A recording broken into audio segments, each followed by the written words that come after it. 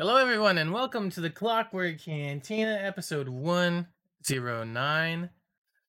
I am one of your hosts, Josh Dino 2, and this is the other host of this show that I can't hear talk, apparently. What? Daniel, are I'm you there? DT3. What's up, everybody? What's going on? How are you all? Hope you all had a good Uh, weekend. hey, everybody.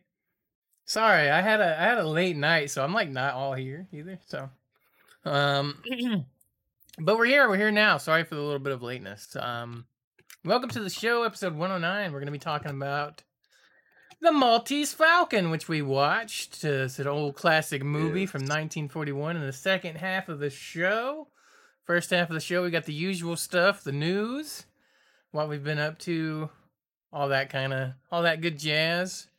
Um, sir. um. So if we want to start off by talking about what we've been up to, DT, what do you got? All right. What have been up to the past week? A lot of Star Wars Galaxies. Still playing more of that. So definitely playing a lot more of that. Um, uh, Star Wars: The Old Republic. The new update came out last week. Started playing that as well. That's been pretty good. I'm looking forward to playing more of that as well. Yeah, Um, Continuing our playthrough in Dying Light. I think we're probably gonna finish it up this week, right? Like I thought I we were gonna think wrap it up so. last week, but I think this week is like I think Honestly, we'll I be think done I think tomorrow. honestly, I'll be honest with you. I think we'll do it. I think it'll be done tomorrow. I think when we're done, it'll be the end. I really do. Yeah. Well, yeah, we'll see. I yeah. It keeps surprising you though. It's like it's gonna end, right? And no, And it's like it just no, keeps going. keeps going. Like the DLC, I didn't expect it to be as long as it is. It's like, oh, here's an open world where you have fucking buggies to travel around everywhere.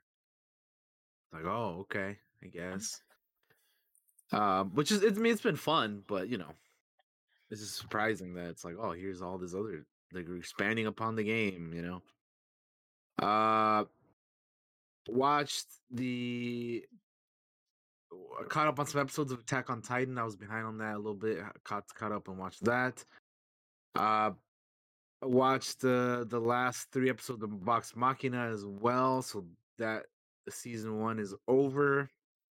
Pretty good. I not knowing anything about Critical Role and all that stuff, I enjoyed it and the characters and all that. So definitely go and check that out if you guys haven't haven't seen that. So yeah, Hmm. recommend it. It's I getting a season watched two. yeah, I watched the finale for Peacemaker. Man, I enjoyed this show more than I thought I was going to, Right? and like.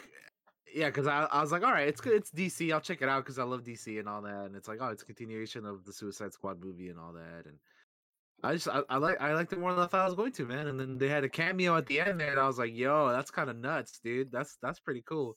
Yeah. But yeah, I'm actually looking forward to a season 2 of that as well. Because I know because that yeah, that'll be fun. I binged all of the Netflix the Cuphead show because it dropped on Friday, and they're like short. They're 12 episodes, but they're like 15 minutes or less. So I just watched them all. And it's fun.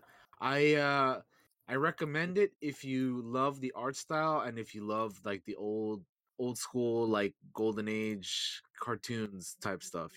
If you like that, you'll definitely have fun and enjoy that. So yeah. Played a little bit more Phasmophobia. Um and then I watched some movies. So I watched Natural Born Killers for the first time ever. That movie was nutty. I haven't seen that Fucking in Woody Harrelson. years, but that is a Yeah, crazy I movie. it's fucking nuts. I just watched it for the first time, and Woody Harrelson is nuts in that, and fucking Robert Downey Jr. Dude, holy shit, Yeah. what a role for him in that one. That one's crazy. And then I watched Woodstock '99, which is the documentary for the Woodstock in '99. Dude, that is what a disaster that was. What a mess. What a crazy fuckery that occurred there. Uh, yeah, it's crazy. It's called Woodstock 99 Peace, Love, and Rage. It was fucking bonkers. Um, watch Scream 3 and 4 because I'd never seen those. And trying to catch up for in time for I mean, I guess the fifth one is out already, but now I can watch the fifth one because I watched 3 and 4. So caught up on that. And then I wanted to watch since it came out, The King's Man, which is the prequel to the Kingsman movies, and I enjoyed it. It was a fun time. There was some stuff in there that I wasn't expecting to happen. I was like, "Oh shit!" But then, like if you remember some of the older movies, it kind of makes sense for some of that stuff to happen. But it Mm, was just like, "Oh man, I wasn't quite expecting." Uh, yeah.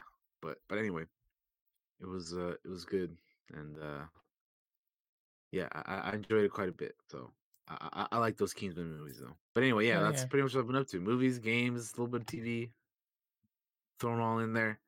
But yeah, that's pretty much been it. Like I said, a lot of galaxies.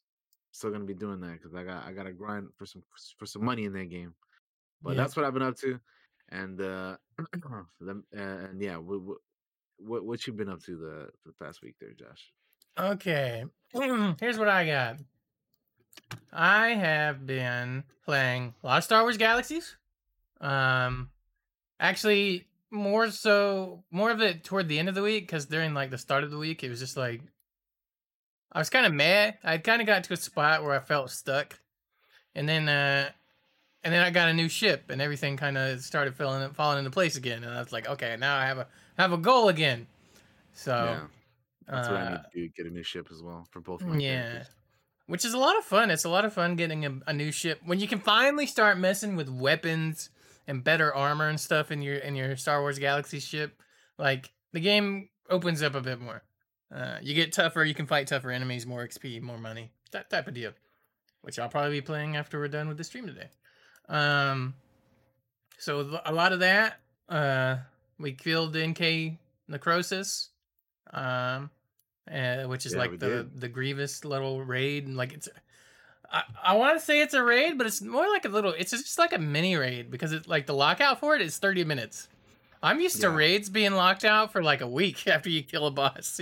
Damn. Um, yeah. Also, like I feel like if you have a good group in that, like the toughest part of that is getting there. Hmm. Because like you have to traverse through caverns and shit filled with spiders. Because this is on Kashyyyk. You have to traverse through these annoying ass caverns, but you could get lost if you don't know where the fuck you're going. It's true. Cause I got lost a couple times. I'm like, God damn it, dude! I got to try to find my way back. And then the worst part is again, you have spiders chasing you, trying to kill you, and like you can only heal yourself so much, and you can only sprint so much because then you got to wait for it to come back. But yeah, no, I mean it was like I said, that one is fairly, as long as you got a good group and you got the buffs and everything, then you're good. Yeah. But yeah,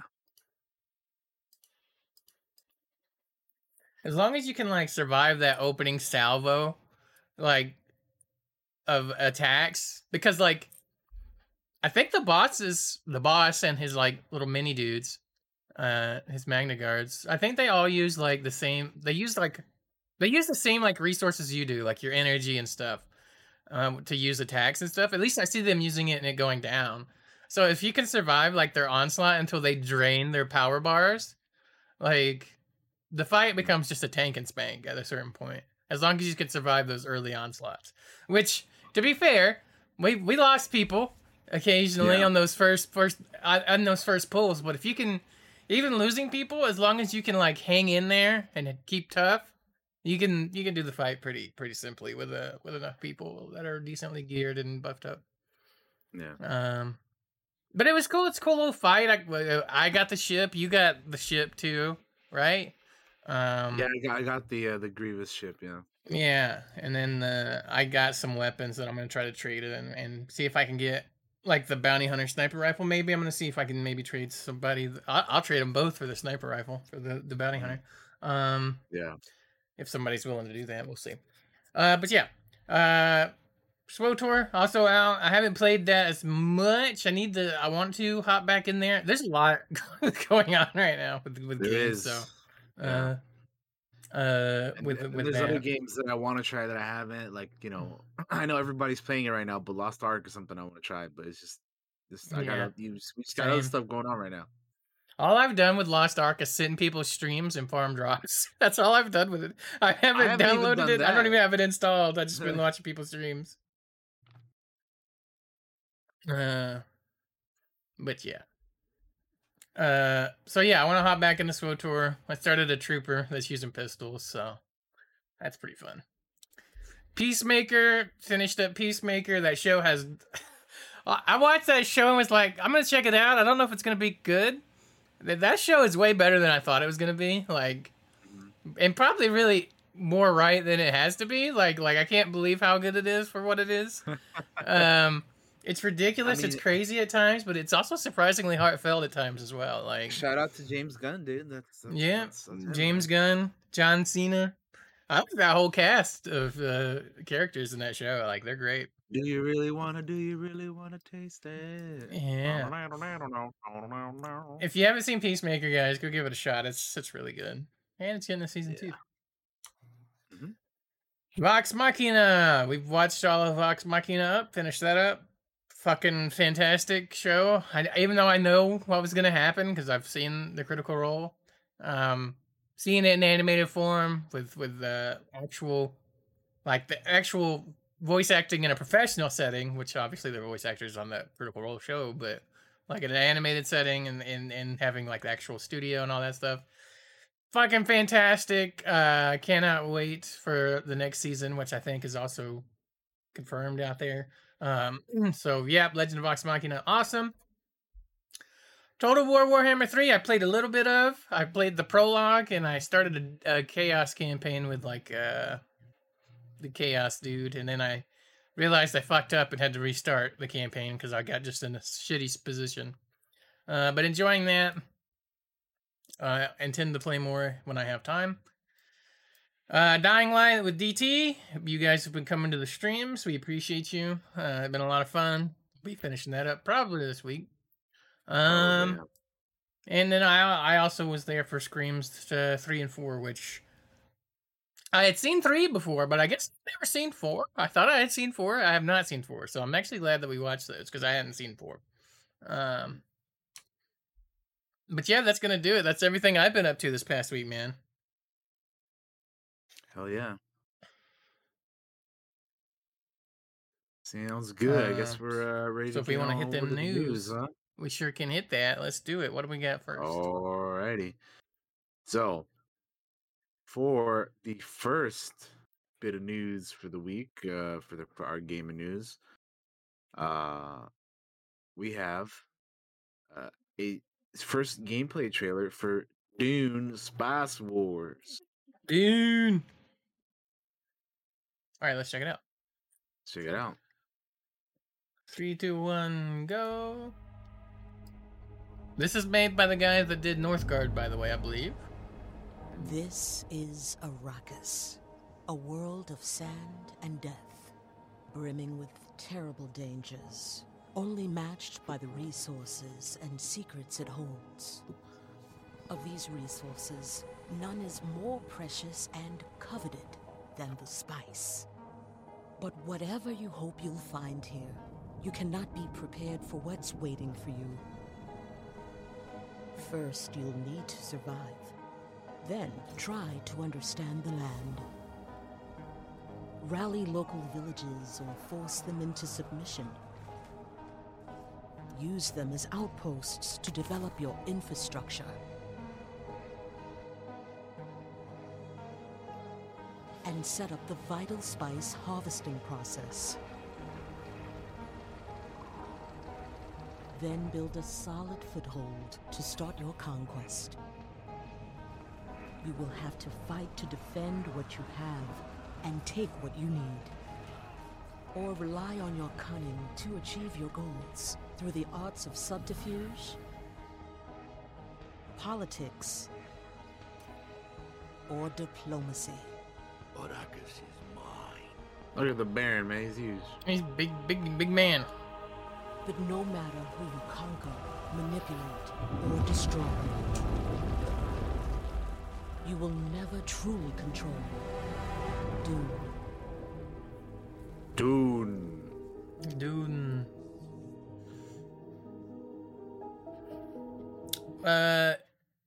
Yeah, I think that looks really cool. Not a whole lot shown. I mean, they show like the maps, some of the units, and moving around stuff.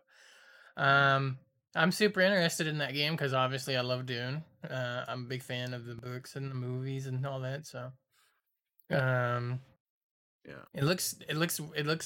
I definitely see what they're doing with it when they're like, this is kind of like a little bit like Civ, but it's not completely like Civ because it's not. It's not turn based. It doesn't look like it's. There's definitely like a pause button up in the corner, and you're moving your units around. So it's like a hybrid for an RTS and like a 4X game. I guess that's what they call those. But yeah, that looked cool. Yeah. Yeah, I mean those typically aren't my kind of games. Like something like that, I feel like I'd rather watch than play it myself. So like, Yeah, I gotcha. if there's like friends out there playing it, or if you play it, or if you stream it, or whatever, I'll watch it that way. But I'll definitely be checking that yeah. out. Strategy games are definitely in my wheelhouse. Like those are. I grew up on strategy games. The first games I played as a kid were strategy games because of the old man. So, so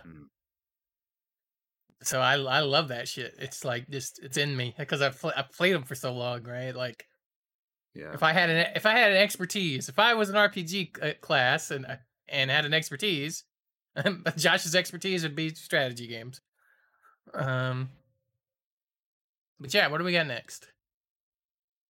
What do we got next? We have the cinematic trailer for The Old Republic, which again just dropped last week along with the expansion. It is a 6-minute long cinematic video.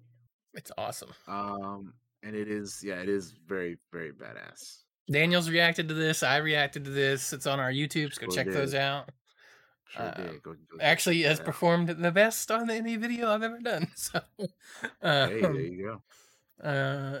So yeah, let's check this out, Daniel. If you want to count us down, we can sync it up. Let's do it. Release. 3, 2, 1, play.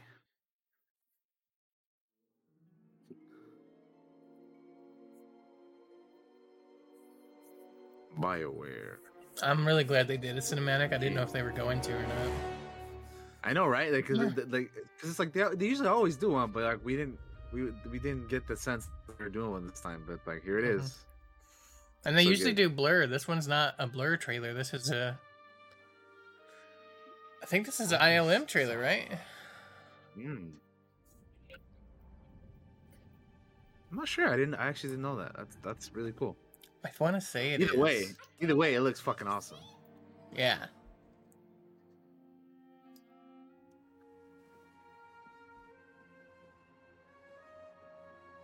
Yep, ILM did this. Cool. But the Force has chosen you.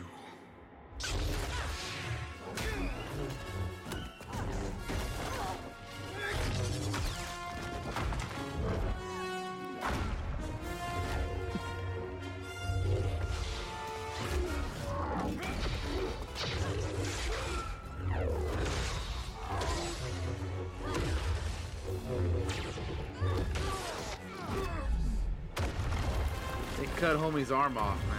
Get wrecked. Damn. I love his armor. His outfit looks cool. To be honest, all of their gear looks cool, man. I like everyone. I like what everybody's wearing in this. Yeah.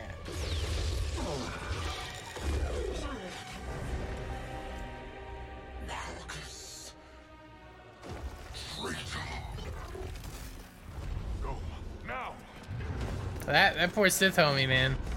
He gets his arm chopped off. He gets stabbed to the back. Damn.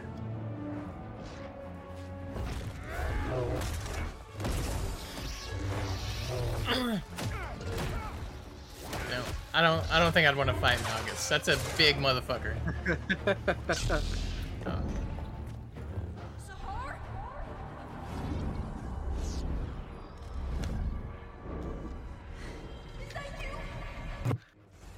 Oh no, Sahara's having visions. Mm-hmm.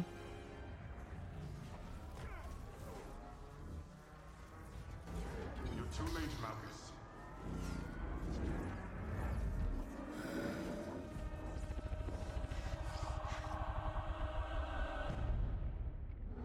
Focus, Sahar.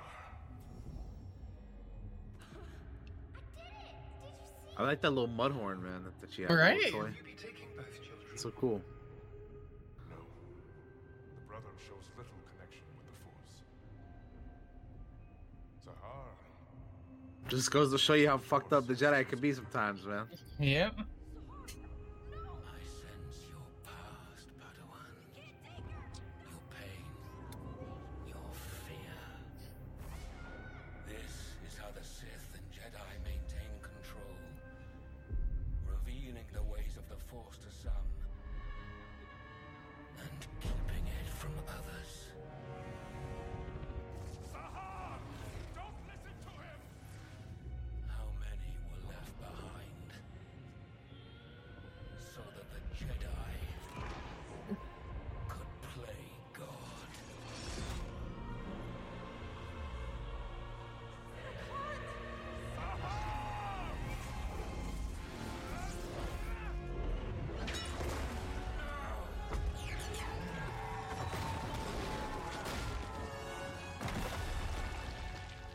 Malgus always getting thrown in the walls, man. Yeah.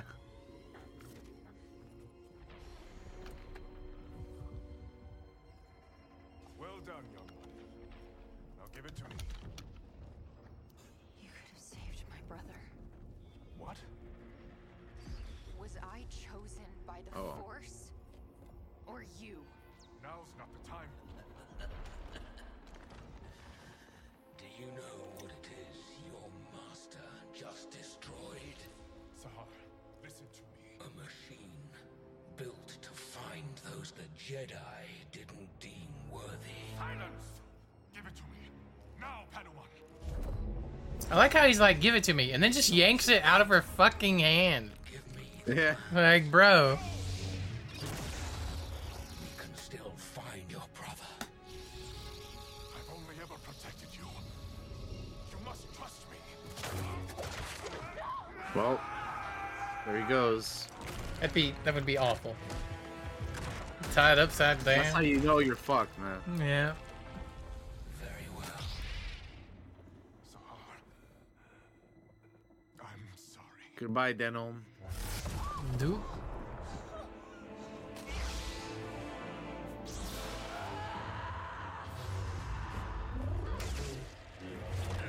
What a messed up situation if you're Sahara right here, man. Mm-hmm.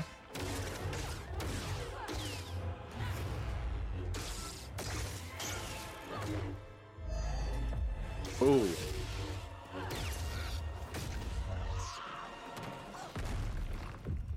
All your life you've been in a cage, Padawan.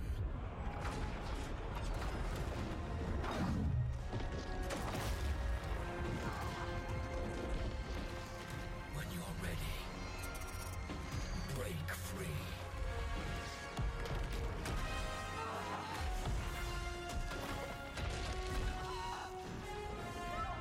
That transition, so good.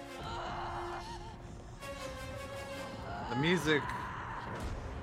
So good. Oh, there it is. Star Wars: The Republic Disorder cinematic trailer. So good, man. It's very The easy to get legacy of sucked the in. Sith expansion. So easy to get sucked in and just watch it and not like say anything. Yeah. Like, it's so good. I mean, I because love it's 'em. so fucking good. That's why, Mhm. man. Like it's. I love all the cinematics. See, everyone Mhm. that they've done, I have enjoyed very much. Yeah. They've all been so good, man. Yeah. Yeah, they just incredible, man. Incredible.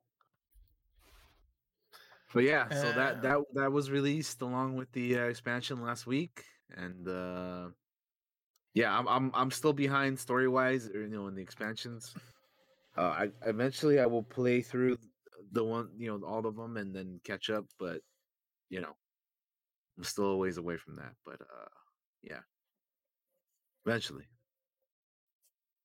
But that looks great. Those always look good. So,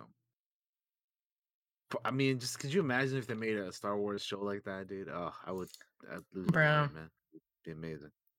I would love that, man. That was the thing that we talked about when Blizzard was in our good graces at one point. We were always like, "Man, these cinematics are so cool. I wish they'd do a movie or a show like this." And yeah, I would kill for something like that, even if it's just like a few episodes. Like, it doesn't have to be super long. Like, I understand that shit's not cheap, but man, it would be so cool. It would be so Yeah. cool. Like, come on, miniseries me. Let's do it. Come on. It would be fucking amazing, man. Yeah. All right. What's next, my guy? All right, next up, we have a new studio that was formed uh from former Witcher 3 Cyberpunk 2077 devs and they created this to develop the next generation RPG.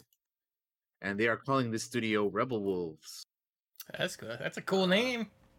Right? I like it. I think it sounds pretty badass. It's a badass name, hell yeah. Yeah. A new studio called Rebel Wolves has been formed by multiple former Witcher and Cyberpunk 2077 devs. And its first game will not surprisingly, be an RPG. It was created by The Witcher 3 game director Conrad. I'm gonna say Conrad T because I don't want to mispronounce his last name. Who was also the head of production and secondary game director for Cyberpunk 2077. He envisions Rebel Wolves creating vibrant virtual worlds filled with emotions and unique experiences while also leading a studio that puts the team first at all times. He said, "For all of us here at Rebel Wolves, video games were always something we felt destined to do, something ingrained in our DNA. Personally, I couldn't be happier to have banded together with friends who share this passion.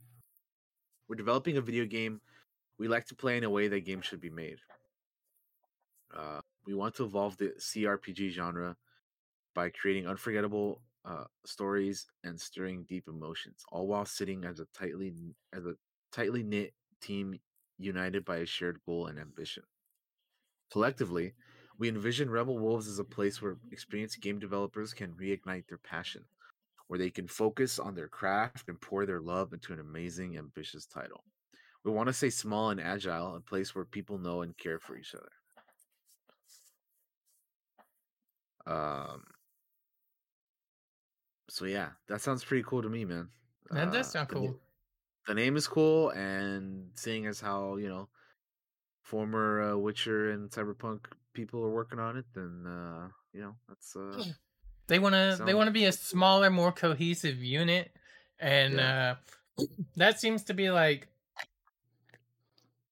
that seems to be more like the games I tend to play more nowadays. Like, I like AAA games, obviously, but I don't play them nearly as much as I play like the smaller like double A's and like indie games nowadays as I used to. So when I was growing up, I was like, man, it's all about them triple A's. I only play the blockbusters. Now it's like, no, it's like the opposite. I play all the indies and like the smaller games now for the most part. So the team, it sounds like they have a vision, a thing that they want to do and accomplish, and the right people to get there to what they want to do. So exciting. I'll be checking out whatever they come out with in the future. Mhm. Also, will be very, as Palpatine said to Anakin at the end of Phantom Menace, "I shall watch your career with great interest." Mm-hmm. And speaking of Star Wars, we have a little bit of a exclusive developer diary for Lego Star Wars: The Skywalker Saga. Oh, cool. Let's check this out. Which released a couple days ago, and due to the IGN Fan Fest. So whenever you're ready, Josh, let me know. We can press I have play. it open whenever you want to go. 3, 2, 1, go.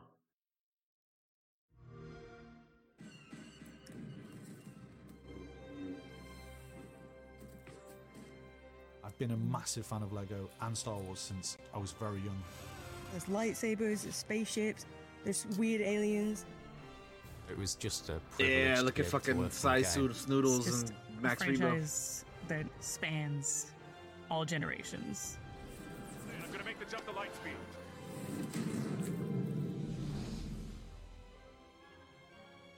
As soon as we started talking about doing a new Lego Star Wars game, the ambition swelled because all as the characters. fans, we love all the movies, and to have the Give me that X-Wing, opportunity bro. to tell the whole Yep, look at that. saga from episode 1 all the way through to episode 9, we knew we had to take it further than we'd ever been. We started off by having regular meetings with Lego and Lucasfilm, discussing just everything about the visual design of Star Wars, what makes a Star Wars game, how we might integrate Lego into this game. They gave us access to all of their libraries, which was the greatest thing to be able to dig into. The Yeah, storytelling Chewie. throughout Lego Star Wars is incredible and filled with jokes and funny moments, because in a Lego game, we have freedom. You can use the humour and we can spin it. So Han Solo is still being Han Solo, but he might have a banana instead of a blaster or something like that.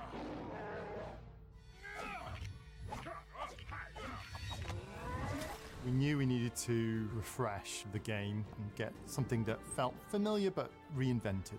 The systems, the frameworks we put in place to enable us to do that, over like 100 different gameplay mechanics and all the different systems that make up that game. Real-time processing on the voices. So when you pick up a helmet and you put it on, your voice changes to sound like you're a stormtrooper. Well, looks like you've got a That's cool. stormtrooper problem you should look into. We're putting a lot of emphasis on the lighting and the environments. We have something like 12,000 materials that were generated for the game, 20,000 unique models, and 26,000 textures.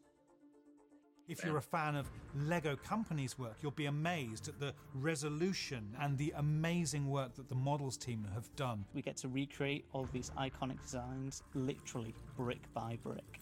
We built the ships entirely out of Lego bricks. So that's not just the exterior of the ship, that's the interior, so you can land inside these ships and walk around in an environment entirely made out of Lego bricks. If you were to build one of our capital ships in real life, it would take millions and millions of bricks.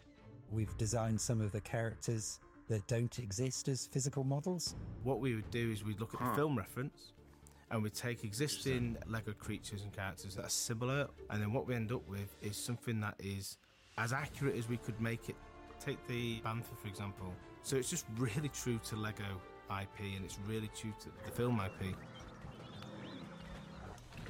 We wanted an evolution, I suppose. So what we've done is try to keep what's familiar, but really add something a bit more modern in, a bit more fresher. One of the things we've done in this game is we've gone for a third-person camera. With the blaster combat in the game, we really wanted to make it feel more visceral. Now when you use the blaster combat, we bring the camera down, we get into this like third person. Man, he's shooting a stormtrooper in the dick. That's not okay. It makes you feel like more in the action, which is pretty great. Using the Force is a huge part of the game. The Jedi, the Sith, they all have this Force power where they can Yes, literally use pick the objects off the Force. floor and fling them about. We really took advantage of that Force power that we haven't done in previous games. You can fly into space and there's like just interactions that will happen. Giant ships like a Star Destroyer coming in. You can try and fight it and you go defeat it and you can capture it and take it over. I think when we're making these games, we think about the fans a lot. So there's a few Easter eggs in this game, some stuff that we're really excited to get in. You can switch all the weapons so that it's mouth noises. So you can be like, zhuang zhuang, woo woo, pew pew. That's and funny. Of course, you might have a little thing called mumble mode. So mumble mode is basically how the old Star Wars games were. We had to rely on animation, expression, and these sort of mumbles that mimicked the speech. It goes. Huh?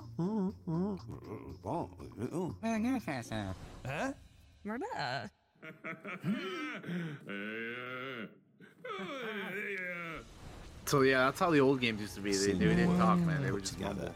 on a scale like this really makes it feel like it's something special. This is the ultimate experience of going everywhere in the universe as whatever character you want and really being Commander Cody. in Star Wars. And I can't wait for players to see the hard And the work. Force Mode of Been a Endor, really ambitious 3PO. project. What Obi-Wan they've achieved, Grievous. they should be rightfully proud of. So much. Yeah, I can't wait for this game, man. There's gonna be so much to it. Yeah, it looks fun. So many characters, so much silliness, as the Lego games usually are. Not too far away now.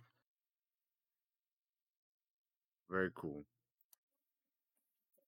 Cool, sweet. Yeah, that looked great. I look forward. I've never really played the Lego games other than like my nephew be playing, and I just pick up a controller and run around and mess with him for a little bit, and then like that's it. But this looks great. This looks like a lot of fun. So, plus Yeah, we love Star Wars. We do. Okay, what's next?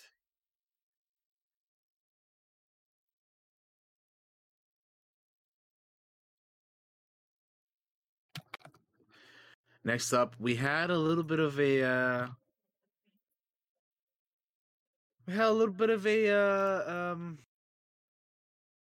kind of a timer thing that was going on, right? That Capcom was doing. Mm-hmm. And ultimately, it was revealed that they announced Street Fighter 6, and this is how they did it with a little bit of a teaser trailer here. So Let's have a look. See. yeah.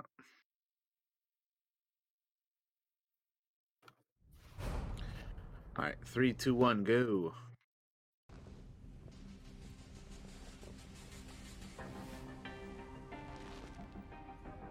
Get your sandals on. All right, you ready?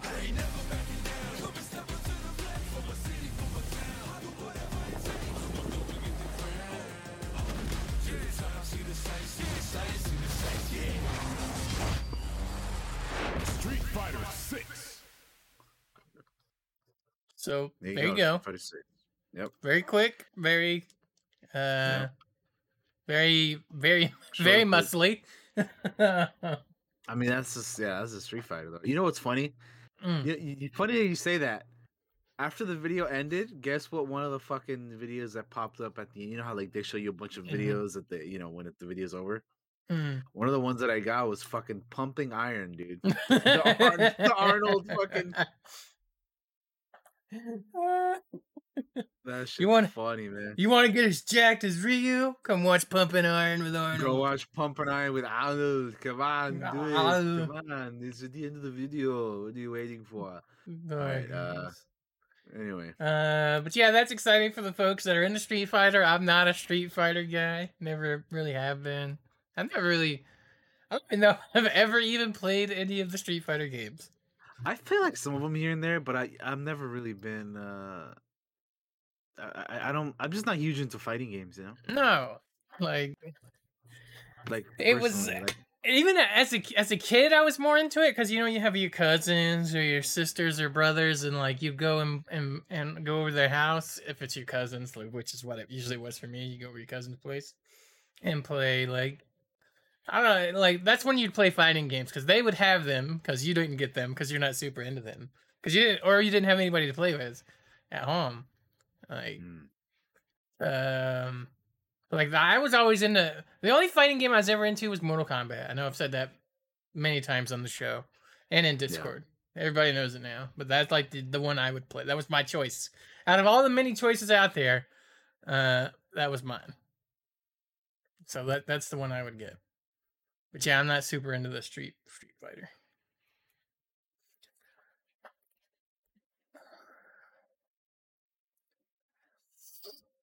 All right, is that all we have, DT? For gaming news, yeah.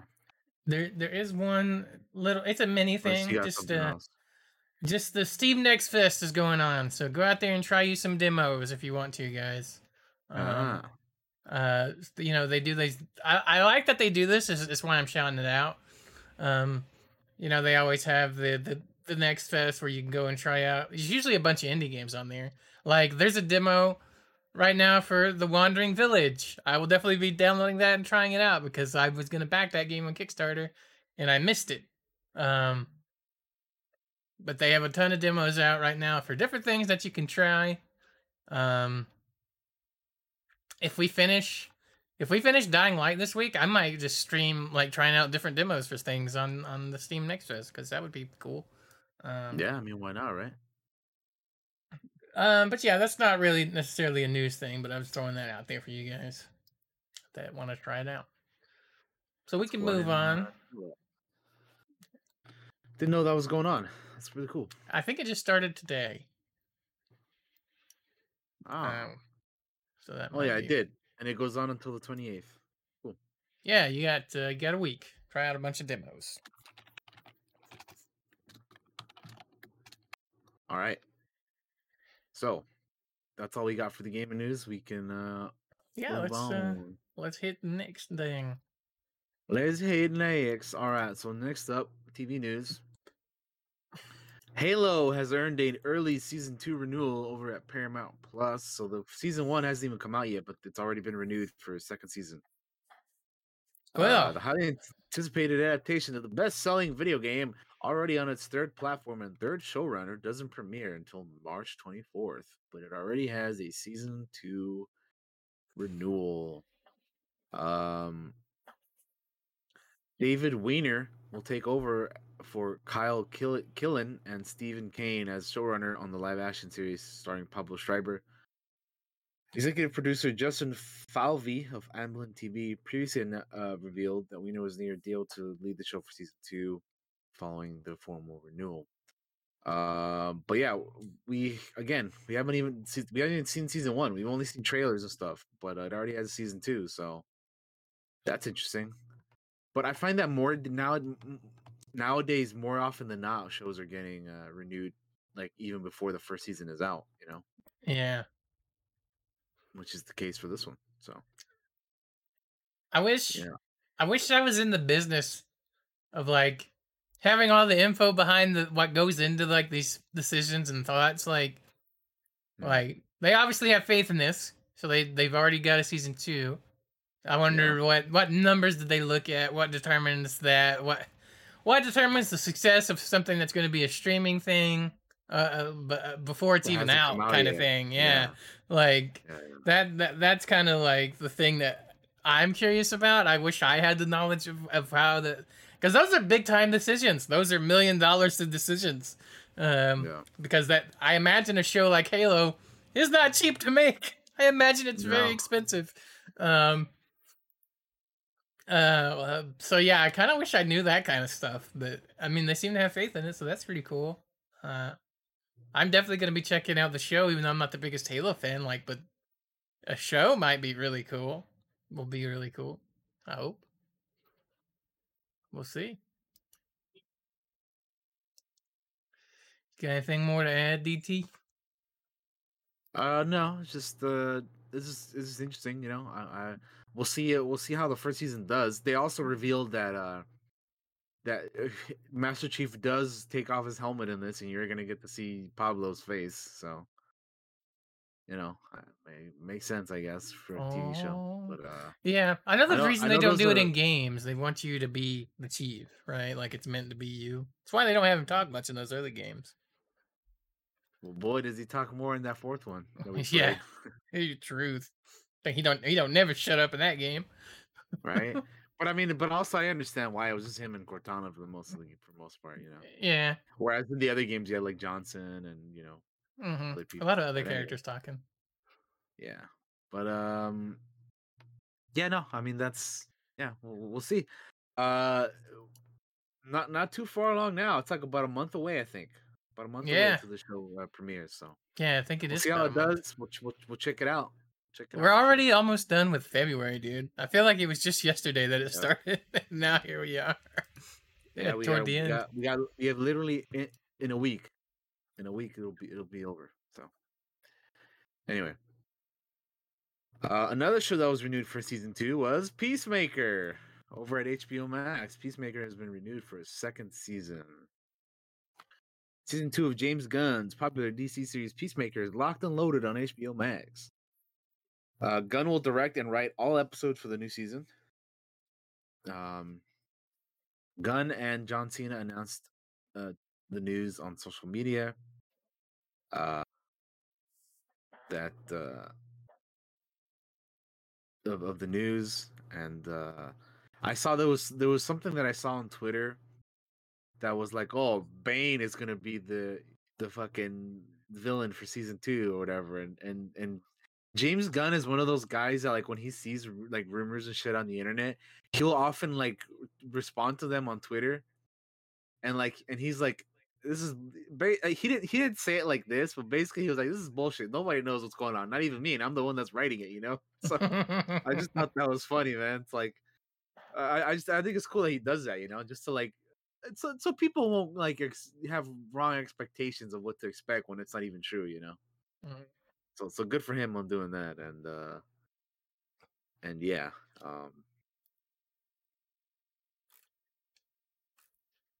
that's just funny.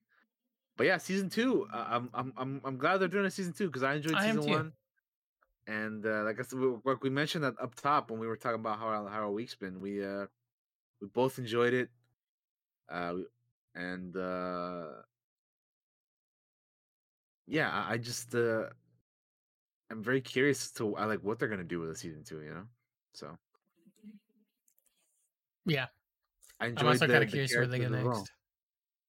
Yeah, like where do they go from here? You know, The whole cast is great. Like Vigilante, Economos, Leota, like Harcourt, like, and obviously fucking John Cena. It's like the show's just great. Whole cast is Eagerly. great. Yeah, eagerly. Yeah.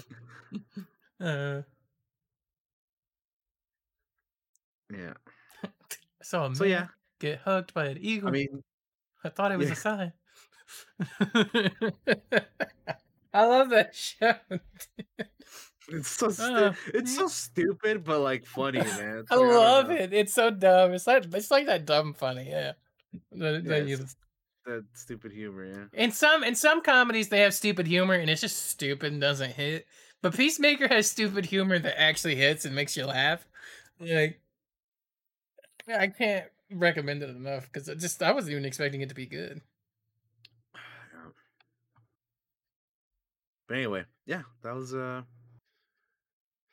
good stuff. And I'm glad they're doing a season 2. So yeah, Same. I think it's all we got to say on that. The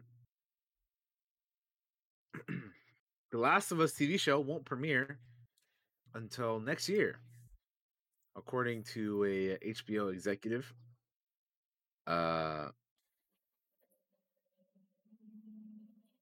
Casey Bloys, who is HBO and HBO Max chief content officer, said that it's not going to air in 2022. They are still shooting in Canada. I imagine you will see it in 23. Craig did Chernobyl for us, and he is a fantastic writer and director. What I've seen looks amazing, and I'm so excited for it, but it will not be in 22. While it's unfortunate that we won't see The Last of Us adapted this year, it sounds like everything is very much in production and will be on track for next year. So for anybody out there expecting this show to release this year, it's not. It'll be next year. Yep. But they're still working on it. They're still shooting on it. They're making it happen. They're doing the things, and yeah, it'll be ready when it'll be ready when it's ready. You know, well, that's cool.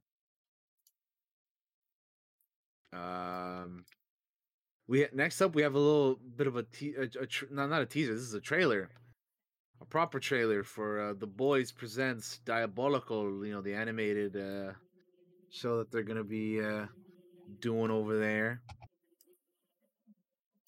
All right, let's open it up. Yep.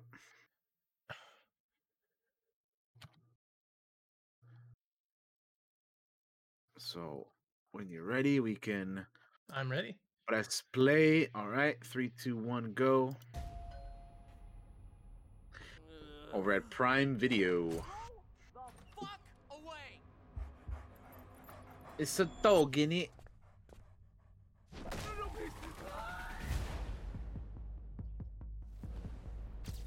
Homelander, what made you decide to join up with Vought? chance to use my gifts to help make. So this is cool because it's gonna have a bunch of different animation styles for each episode Yeah. or something. I think. Come on in. Not like this can look bad to anyone. I'm not a pedo, by the way. I don't even have fingers. I'm not a goddamn pedo. John DiMaggio, I know that voice when I hear it. Yep. As you can see, Amazon gave him his money. Dude, that guy has titties on his face. I didn't even see it. The idea is that the outer you will finally match the inner you. This is gonna be wild, dude. Because all the ridiculousness they can pull off in Just rub animation. that all over your face. Here we go. Fire!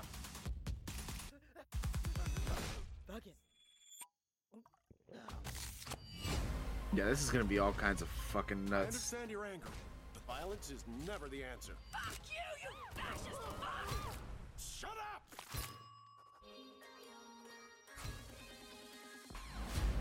You have any Look at all the names.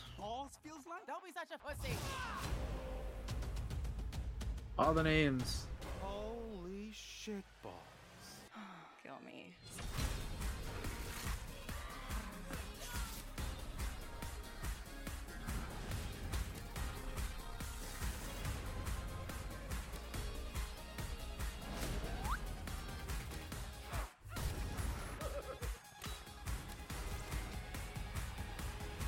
There's so much going on here.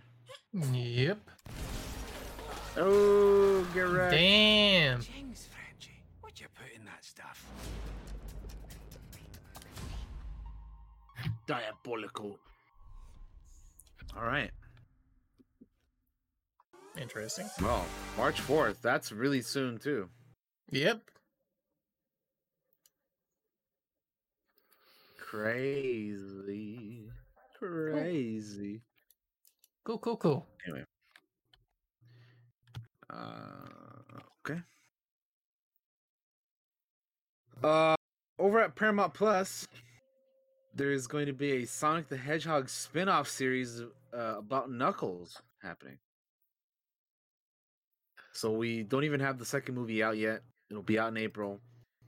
But Knuckles, the character who will be voiced by Idris Elba, will be getting a in the second movie will be getting its own spin-off series over at Paramount Plus. And it will be produced by Sega and Paramount and will launch in 2023.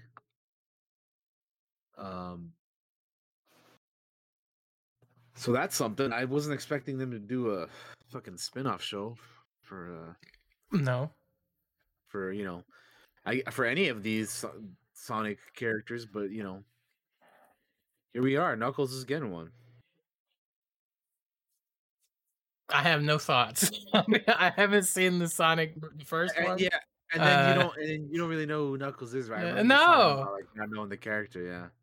Yeah, It's like I want to contribute to the brain tank that we're talking about here, but it's like I don't know what to say because it seems cool.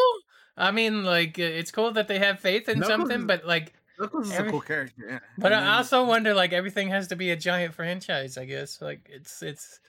Well, you gotta have content for your streaming services, Yeah. But yeah, it's just interesting. Like, this makes me wonder, like, what else is on Paramount Plus? Because I honestly don't even know. Like, I don't know have either. Paramount Plus right now, so I don't know what's on there. I had it for a little bit to watch Yellowstone season 4, but I never watched anything else but like the Yellowstone. Like, I know that eventually they plan on adding like Avatar stuff on there, which is going to be very enticing to get Paramount Plus, because they're going to be doing a bunch of future Avatar stuff on there, and then yeah, but I don't know what they have on there right now. Like, I don't really know what's on there at the moment. Yeah, But they're making moves, man. They're making moves to add stuff on their. We're getting to the point where like every streaming service is gonna have something on there that I want to watch, and it's just gonna make me sad because I can't get them all. Yeah. So that's a bit of a bummer. It's all become like satellite and cable all over again. Yeah, I was saying this like a couple years ago. Like, it's just gonna turn into cable all over again because everybody wants to have their own fucking streaming service, and you're gonna have to pay for them, and there's gonna be like bundles and shit where you can get, it's like, come on, man. We're just doing a repeat of what fucking happened already before. So it's bullshit, man.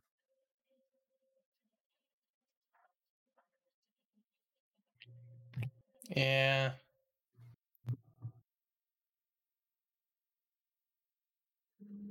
Yeah. All right. What is next? Next up,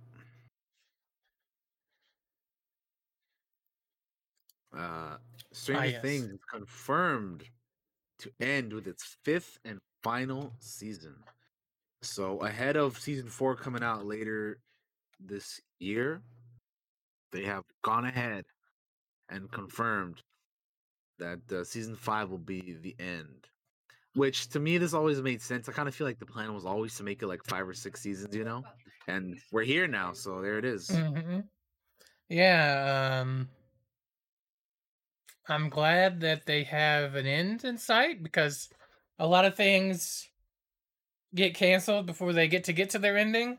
Unfortunately, I'm glad that these guys have an end goal that they'll be able to wrap everything up and not be like left wanting more. I hope it doesn't. If they pull that shit where they're like, we'll have a different kind of Stranger Things show and do a big twist at the end, I'm gonna be kind of like, oh man, I'd like something wrapped up with a nice tidy bow at the end.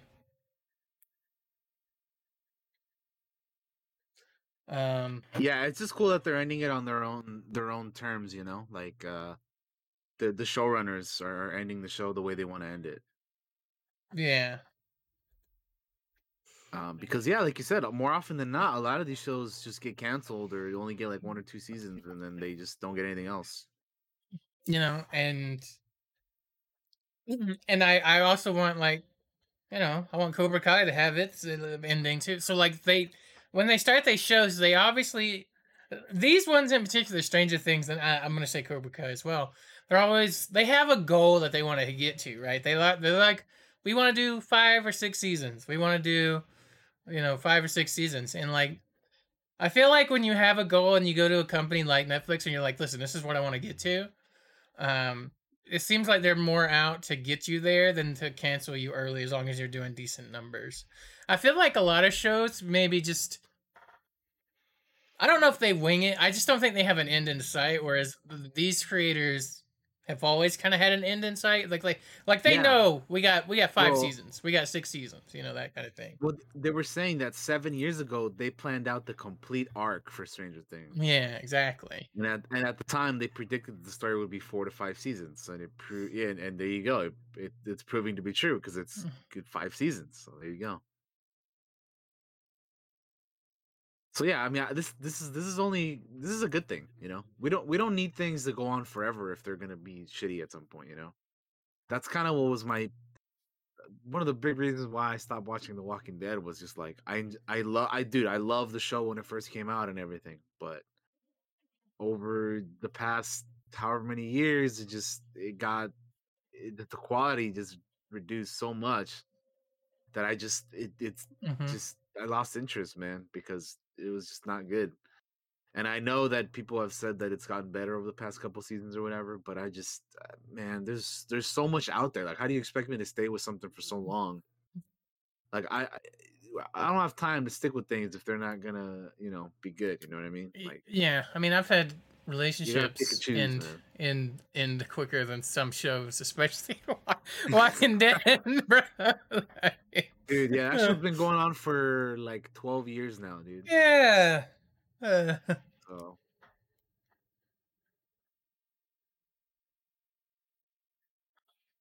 Yeah.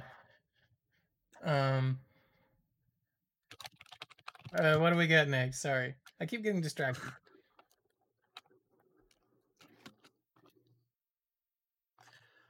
Next up we have one last thing here, and it is that the first character in the new Fallout TV series has been cast.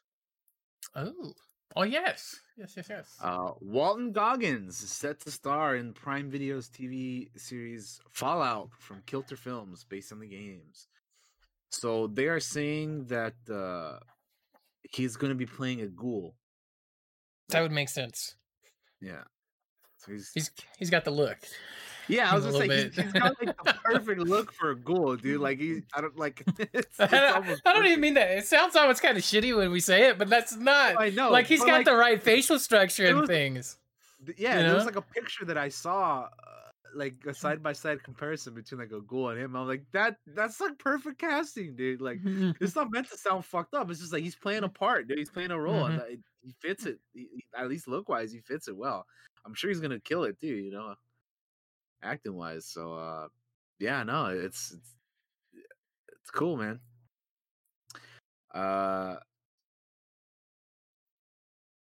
But yeah, the world of Fallout is one where the future envisioned by Americans in the late 1940s explodes upon itself through a nuclear war in 2077.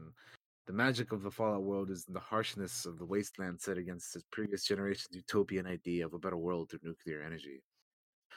So yeah, they're saying he's going to play a ghoul, and there really isn't a whole lot of other information on the show itself right now. Like I still don't even know like when it's taking place, because we have so many Fallout games that I'm just like I don't know where this show's taking place Yeah, in. like is it gonna be in like? Man, they should do New Vegas, or or like any of those types of settings. I don't know. So yeah, we'll have to wait and see. But I mean, I think Walton Goggins is a solid choice, especially for what they got him for in this. So that's man, good casting right there. It's pretty cool. Yeah, over at Prime Video. So we'll see. They're gonna begin production sometime this year. So it ain't. So for those of you wondering, it's not coming out this year. They're beginning production on it. So yeah, something to look forward to, I suppose. But yeah, that is all we got for the TV news, though. So okay, we can keep on rolling. Head on over to the TV news, my friend.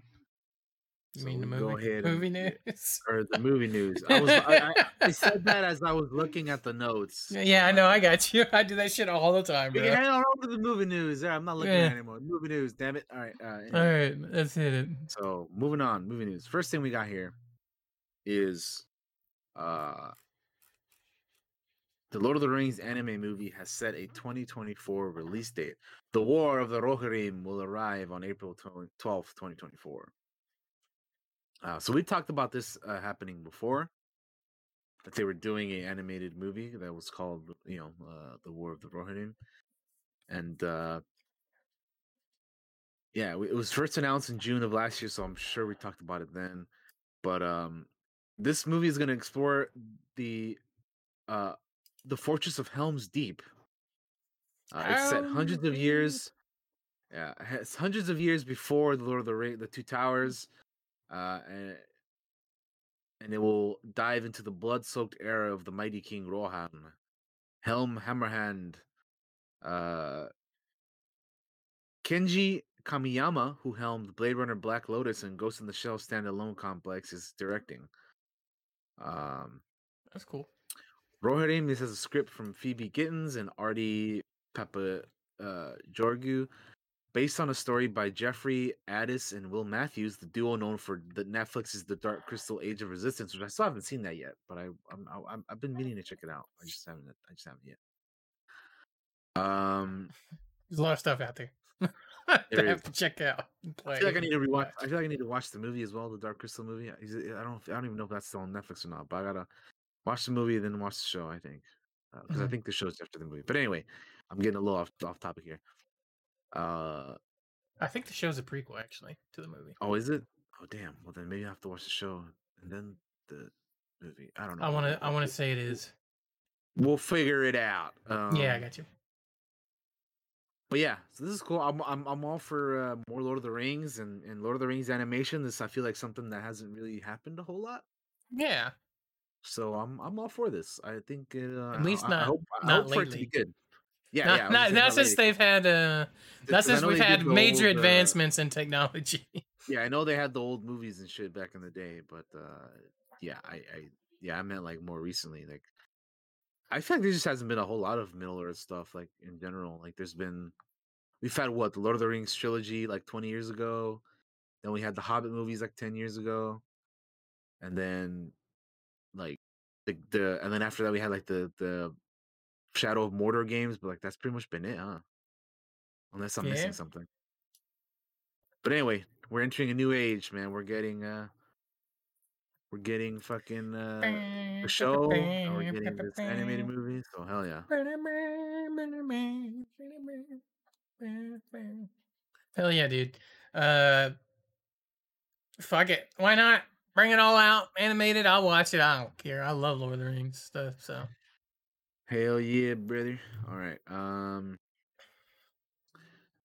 Next up, we have uh a Wonder Twins movie is in the works. Yes, the Wonder Twins from DC. Wonder Twin powers activate. They're working on a movie. form of unnecessary movie needed. Sorry, I'm kidding. I'm joking. I just don't get it, but that's fine. Um, The Wonder Twins, Josh. Come on, man. The great heroes, I guess. The Wonder Twins. Yeah. Where's my Booster So Gold shit? Come on! You give me the Wonder Twins, no Booster Gold? What the fuck?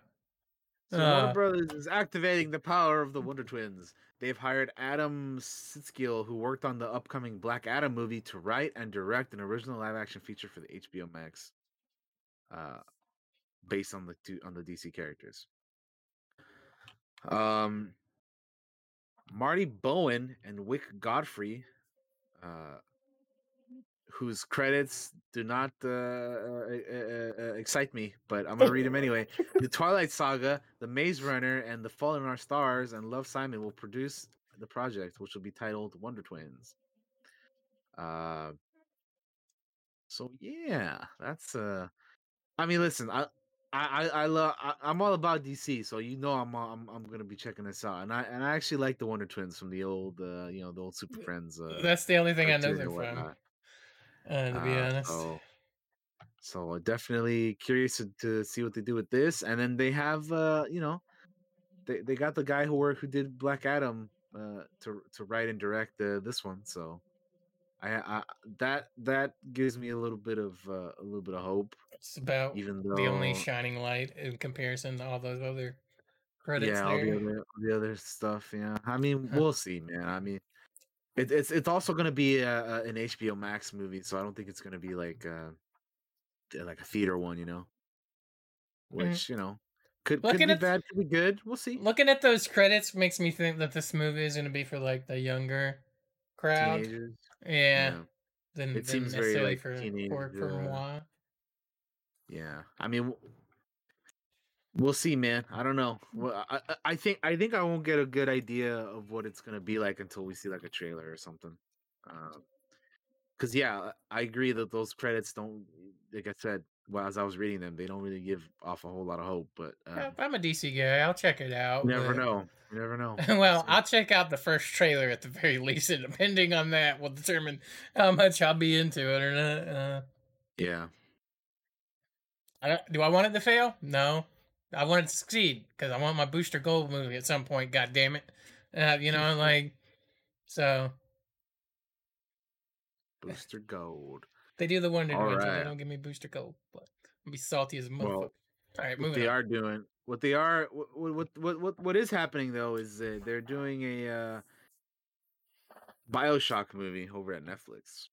Is this going to be a live action thingy or an animated thingy? BioShock movie is in the works over at Netflix. Take Two Interactive and Netflix have been working on a screen rights deal for close to a year now. And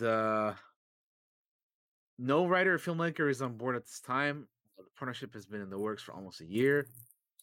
but they've tried to make this a movie in the past, and obviously we haven't had much luck until now.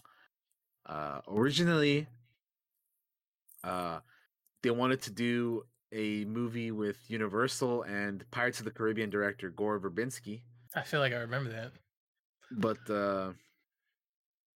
but two issues arose that would follow the project for the next decade: budget and an R rating. Rubinsky and the subsequent filmmaker Juan Carlos Fresnadillo butted heads with the studio, even getting as close to months from shooting one iteration before the game's makers pulled the plug. So yeah, we'll see. I mean, it doesn't. Obviously, there's no information other than like they've been trying to get this going on for a long time, but budget and rating and people development hell pretty much is what's been happening with this movie. But yeah, I would have. You were asking if it was going to be a live action or animated. I would assume that it's live action. Yeah, it seems to be that's what they're gonna go for. So we'll see what they end up if doing. If they can pull it off, it could be amazing. Bioshock is a cool world to. It's a set. It's a neat ass setting to play around in. So it'd be nice if they could actually make something happen. There's a reason that game was a massive hit, man. Like, yeah, I mean, I like the Bioshock games. I played all three of them, and they're fun. Man. Look, there's always a lighthouse, man. There's always the lore and the setting and all that stuff. I love, and it's a damn shame we haven't had a Bioshock in quite a while, too. Well, like, because I would love to hop back in and play another one. It's been almost 10 years, dude, since the last one. It's crazy. I've played the first Bioshock, and then I played like the third one. I skipped the second one for some reason. I don't know why. I don't know how that happened. Yeah, I mean, like it's like a lot of people consider it to be the weakest one, but like I played it and I had fun with it, man. Like it was cool still, I don't know what happened where I missed it. I don't know if there was just something else and it was just too much and I just missed it or what. But I love the Bioshock. The universe for Bioshock is really fucking cool, and that first game is something real special. Like it really is. So if they can pull this off, you'll have a hell of a movie. So I hope they do pull it off because I want a hell of a movie. Like twists, turns, music, atmosphere. Bioshock has everything that you could want. So don't fuck it up for the love of God, because you could make so much money if you do it right. Yeah. Indeed, man. Yeah, I hope for it to do well. I hope they pull it off because, yeah, like Josh was saying, if they do it well, this could be pretty badass. So let's hope that they do it justice. But yeah, I'll be curious to who they like cast for this movie. But anyway, we're not at that point yet. We'll see. But very interesting. Very interesting. Next up, we often talk about Christopher Nolan movies and on here and we've been keeping up with the casting news of his newest movie Oppenheimer. Yeah. And we have some new news. The Boys star Jack Quaid has joined the cast of Oppenheimer. This movie is gonna be stacked, dude. It's absolutely stacked. It's already stacked. There's so many people There's in so this many movie. names. So, as it says here, the A-list ensemble already includes Emily Blunt, Matt Damon, Robert Downey Jr., Florence Pugh, Rami Malek, Josh Hartnett, Cillian Murphy, and now fucking Jack Quaid joining the cast. Like, it's crazy, dude. What's the budget for this movie? You gotta pay all these people. I know. I don't know what it is, but fucking, I mean, it's a Christopher Nolan movie. They let him do whatever he wants, I guess, right? So it's gonna be really expensive. Either that or somebody's taking some pay cuts just to be in a Christopher Nolan movie. But yeah, I'm looking forward to this. I'm super interested in it because of everybody that's in it. Yeah, I'm definitely want to check out the movie. Cast is looking really, really good. I still haven't seen Tenet, like I said. I need to check that out. That's his latest movie that I haven't seen yet. I know it's on HBO Max. I just gotta watch it one of these days. I'll probably watch it within the next week. Maybe by the next the next Cantina I will have seen it. So we'll see. But yeah. Very cool. That movie's adding a bunch of names. Indeed. The Quiet Place 3 is happening, and it will debut in 2025. Which, I say that number, and it feels like it's for like so far away, but it's only 3 years away. Right? I Getting remember. old. I know there was once a time where I'm like, man, imagine fucking. I remember like years ago, just thinking back, like, oh man, 2020 is so far away, dude. We're gonna have flying cars by then, right? Right? I mean, shit. Back to the Future promised me a hoverboard by now, bro. Like, what the hell, dude? That sucks, dude. What a disappointment real life has been, compared They to were fucking movies. Hoverboards, best we could do is pandemic. Oh God.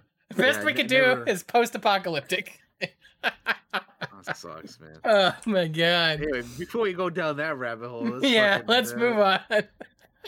So yeah, Quiet Place 3 is happening. Viacom CBS announced that it'll be happening. It'll be the third one. They are working on a spin-off movie for the Quiet Place universe, but that'll be releasing next year, September 22nd, 2023. It's based on an original idea of John Krasinski's, though details are being kept secret. But they are working on a third one, and that'll be happening, like I said, in 2025. I thought the second one was okay.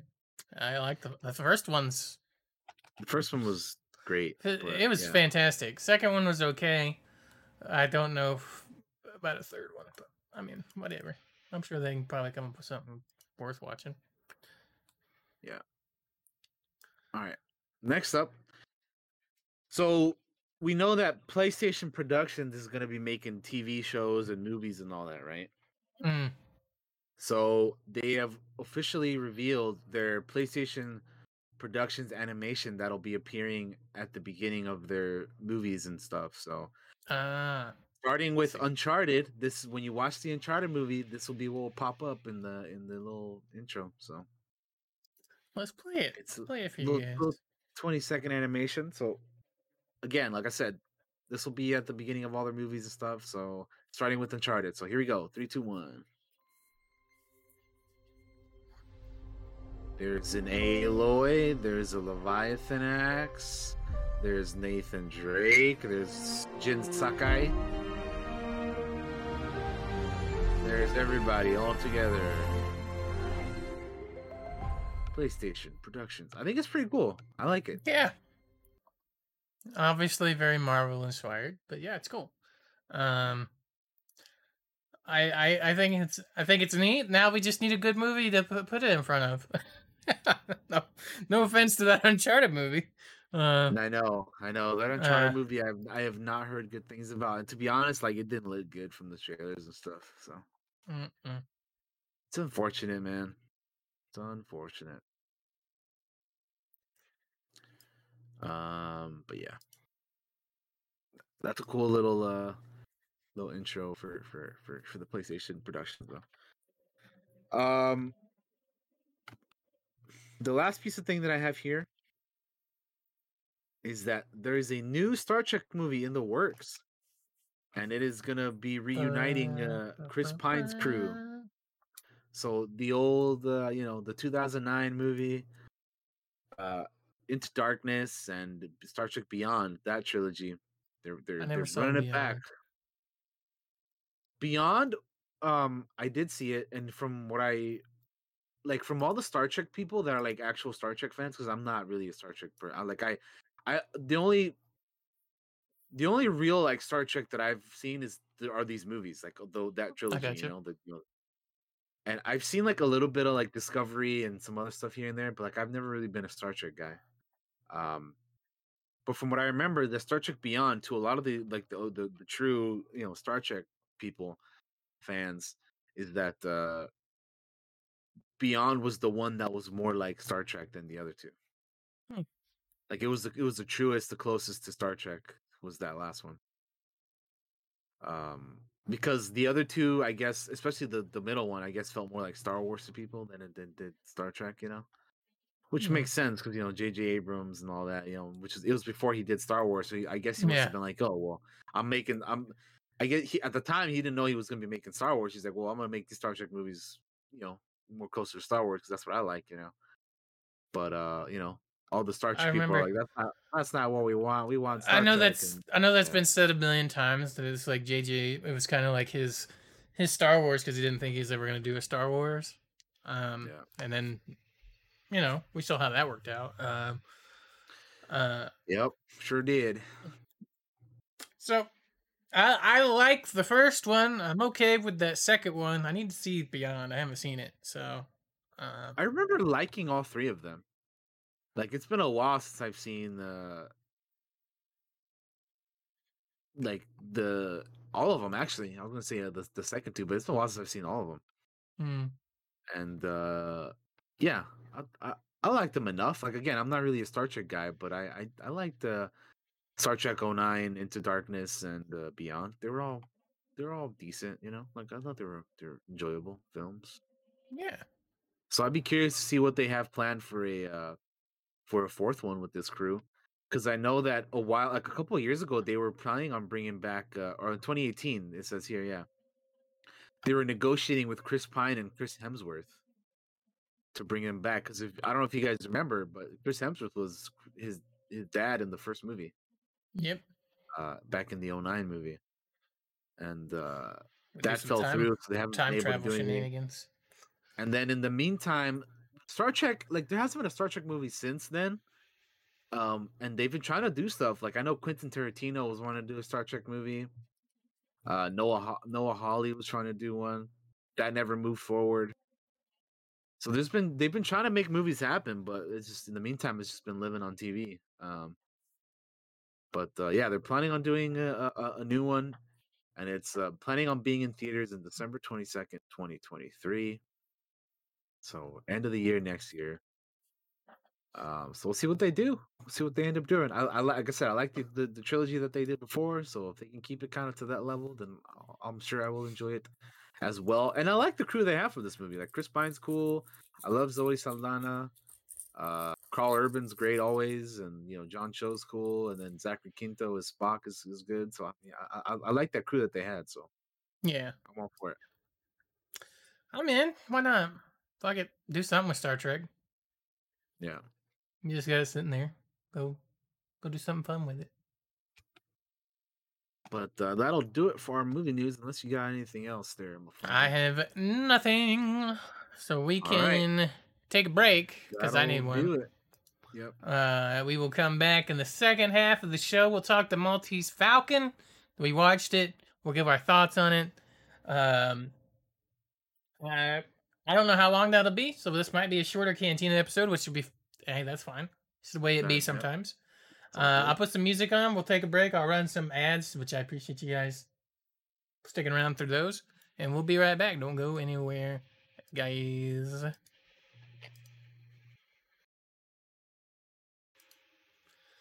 Hello, ladies and gentlemen. We are back with the second half of the show. We're going to be talking The Maltese Falcon, a classic 1941 movie starring Humphrey Bogart. I have the trailer pulled up because I thought, oh, that'll be fun to show off. Show the people's trailer before we get started here. In case you haven't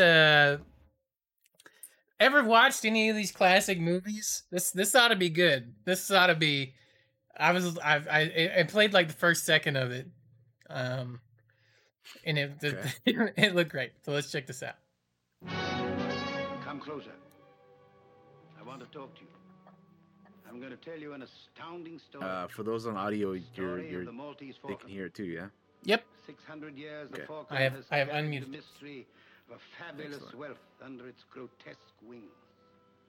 I could tell you 1,000 tales of the men and women who have hunted this evil bird. But every story has the same ending. Murder. Listen to these incredible people, all consumed by their passionate greed for the Maltese Falcon. What have you ever given me beside money? You ever given me any of your confidence, any of the truth? Haven't you tried to buy my loyalty with money and nothing else? What else is there I can buy you with?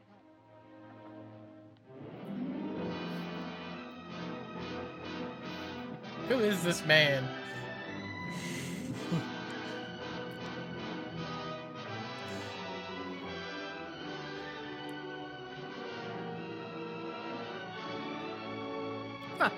And ladies a hobby. He's as fast on the draw as he is in the drawing room. Who? I won't play the sap for you. Humphrey Bogart as the most ruthless lover you've ever met. I haven't lived a good life. I've been bad. Worse than Mary Astor as the most exciting woman he's ever met.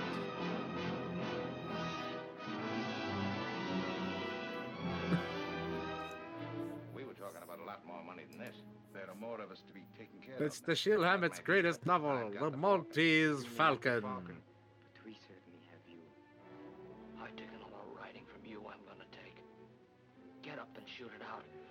Stop it, the police will be here any minute. Now talk. Oh, how can you accuse me of such a terrible... This isn't the time for that schoolgirl act with both of us sitting under the gallows.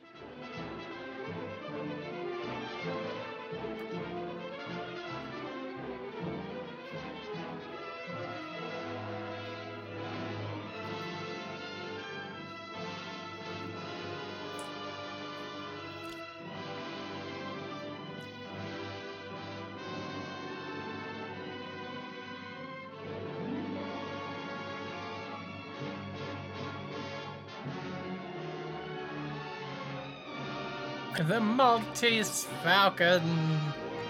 This music's so dramatic. Right?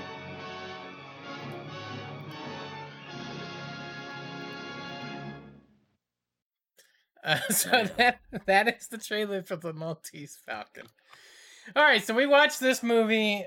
There you go. We watched it last night. There's so much going on. It's like we need to get this done because for the show. Another World War II era movie.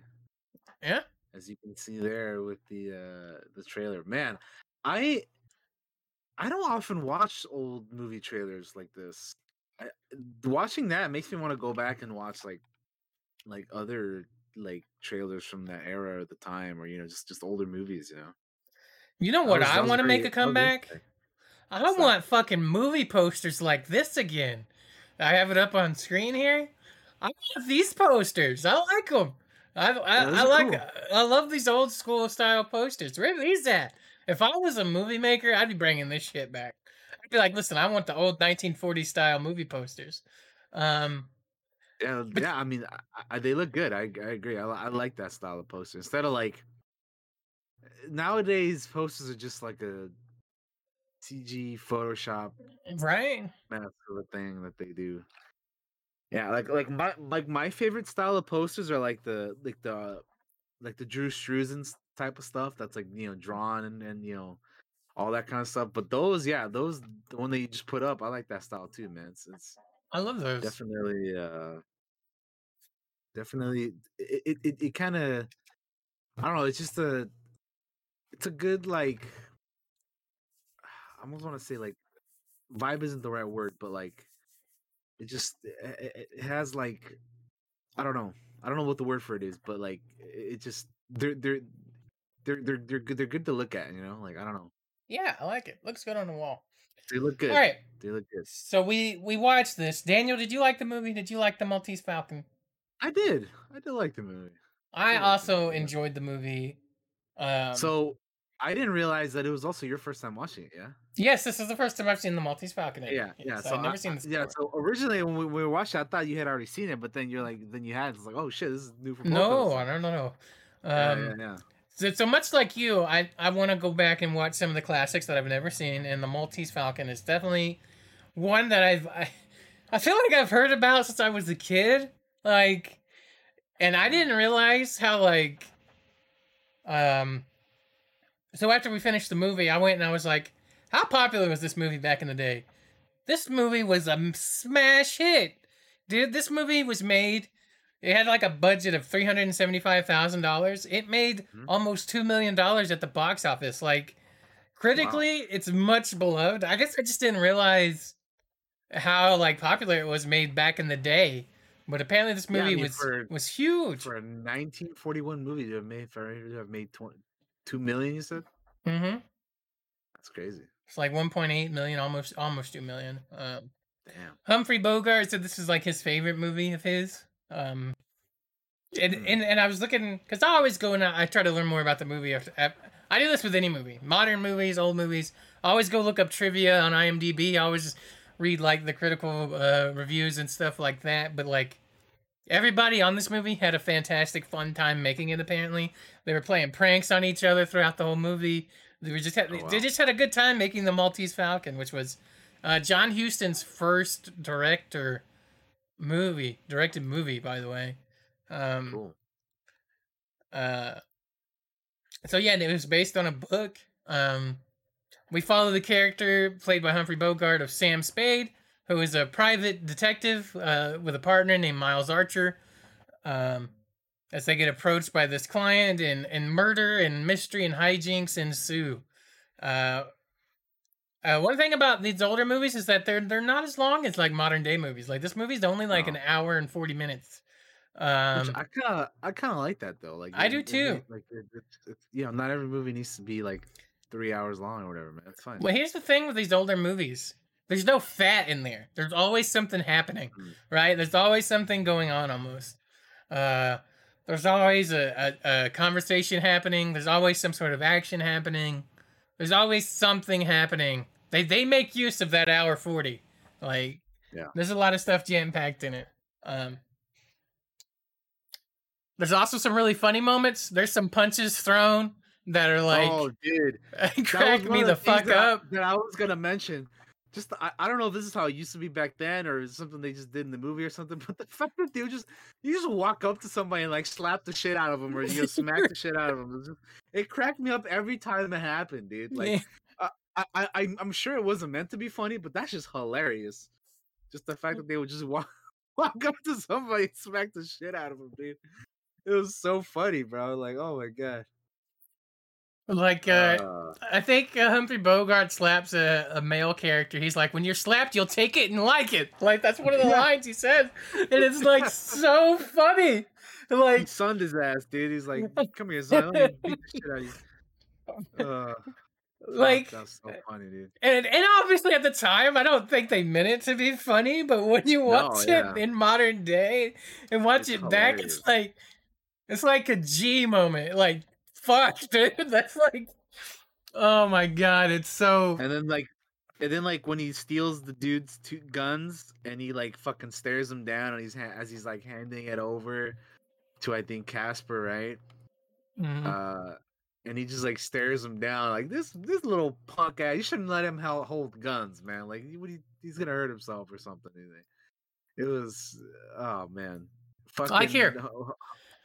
I'm gonna play a little clip of this was during the movie. This is one of the punches. This is like 2 of the punches that get shown, and they're really funny.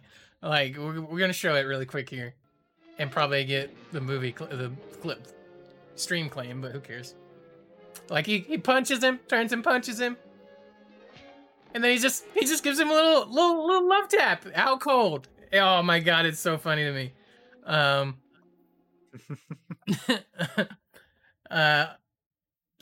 But yeah, I enjoyed this movie a lot, and I can't wait to watch more of the classics. But yeah, we're following the character of Sam Spade, who, by the way, as a character, is like one of the most chaotic characters I've ever seen in a movie. To be honest with you, like he does shit without like. Yeah, so like this is crazy. He's a private detective in San Francisco. Sam Spade, played by Humphrey Bogart. Yeah. Mm-hmm. And yeah, he's like all over the place, man. In this movie, it's like, damn. I think Josh described it perfectly. Yeah, he's just chaotic as hell, man. It's like, what the hell, dude? The whole time I was watching him, I was like, this guy would be great in a D&D game. He's like a D&D player. Like he's the epitome of, he doesn't plan anything out. He reacts in the moment and comes up with plans on the fly. Like when he's talking to the fat man, there's a character in here that they call the fat man. And it's like their first meeting. and he's like talking about the Falcon, the Maltese Falcon, and trying to get it, and he has it, and all the negotiating prizes and stuff, and like he literally, like the fat man isn't doing what he wants, so he pretends to be angry, throws a glass down, and like storms out of the room, and like as he's walking down the hall, he's just smiling. He's smiling because he's like, yeah, I got out of that. Like that was clever. That was clever of me to get out of that. He's like smiling and. Like he's just so chaotic in his like moments and planning. It's the movie's a lot of fun. But yeah, his partner Miles Archer gets murdered early in the movie. It's in the opening. It's like in the opening 5 minutes, so I don't feel bad about spoiling that. And that's kind of what drives Sam. And even at the end of the movie, he's like, when your partner gets killed, you got to do something about it, even if I don't like him. Like, I was like, I respect that about that character. He has like this honor, like that. Even though he doesn't necessarily like Miles, he's like, he was still my partner.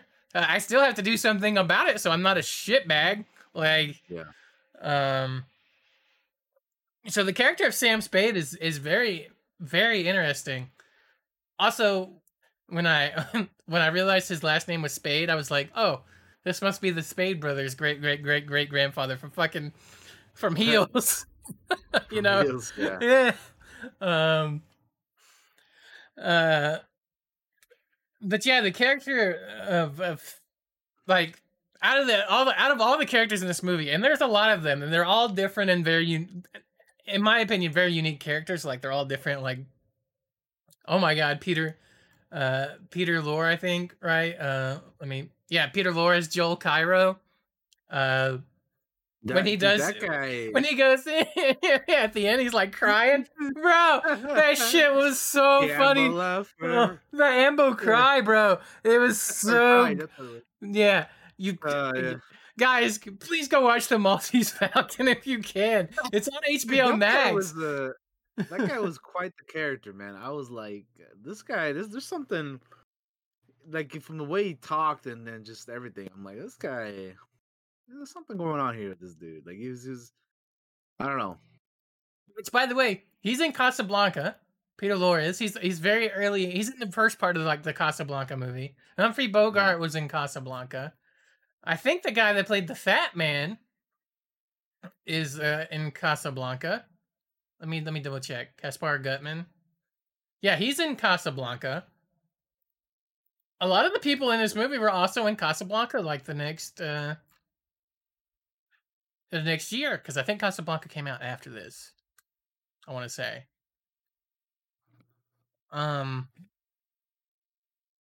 Well, I think this was before Casablanca, right? Yeah, I believe Casablanca was the very next year. Casablanca was 42. Yeah, so yeah, it was like the year before. Yeah. Did you know, by the way, they tried to make a sequel to this movie that didn't happen? I didn't know that. They did. They were trying to make, because it was such a hit. They tried to make a Maltese Falcon sequel, but everybody got tangled up in other movies and stuff, so it just never happened. And it's based on a book. I didn't realize it was based on a novel by a person named Samuel Hammett, of all people. Samuel Dashiell Hammett, who was a Pinkerton detective. And apparently the characters are based on people that he had run into or known during his time as like a Pinkerton detective. Interesting. So like the Peter Lorre character was based on a character. The Wilmer, the fucking guy with the guns, was based on like a petty criminal that he had known.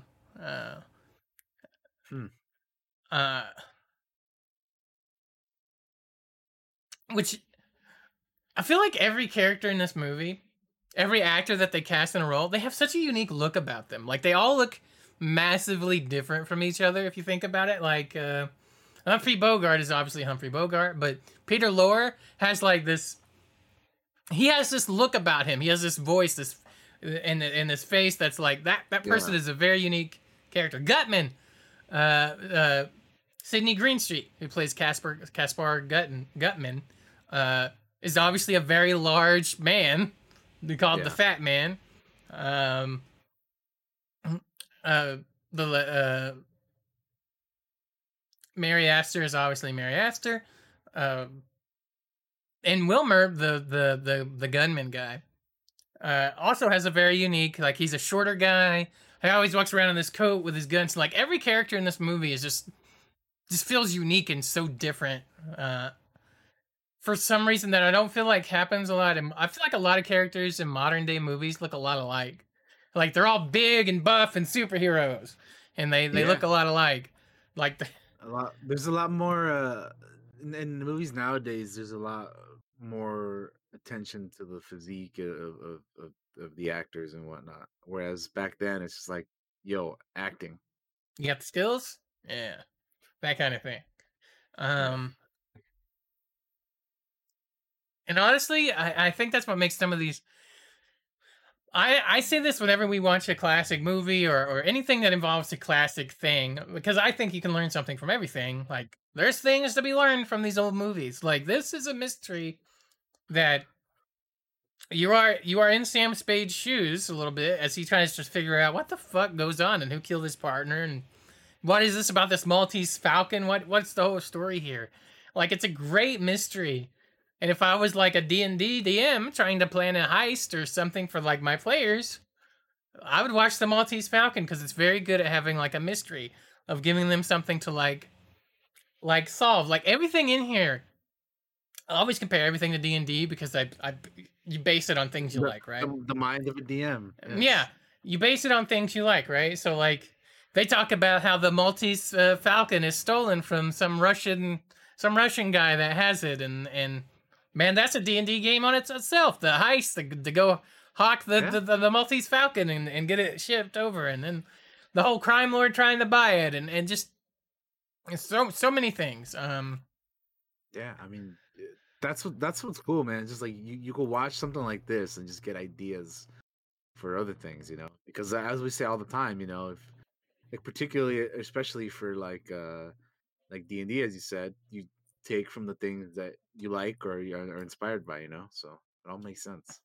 Mm-hmm. As we were watching, and the characters would say things. So, goddamn, was language different in 1941? Because my God, they say some words in here that I'm like, I don't know what the fuck this means. Like, who's Kraken Foxy? What's Kraken Foxy mean? Like, it's basically like cracking wise, being a smartass, being cunning, or like a fox. But I literally had to look it up to be like, what the fuck does this mean? We already talked about when you're slapped, you'll take it and like it. What that might be my favorite line of dialogue in this movie. It's super funny. Like,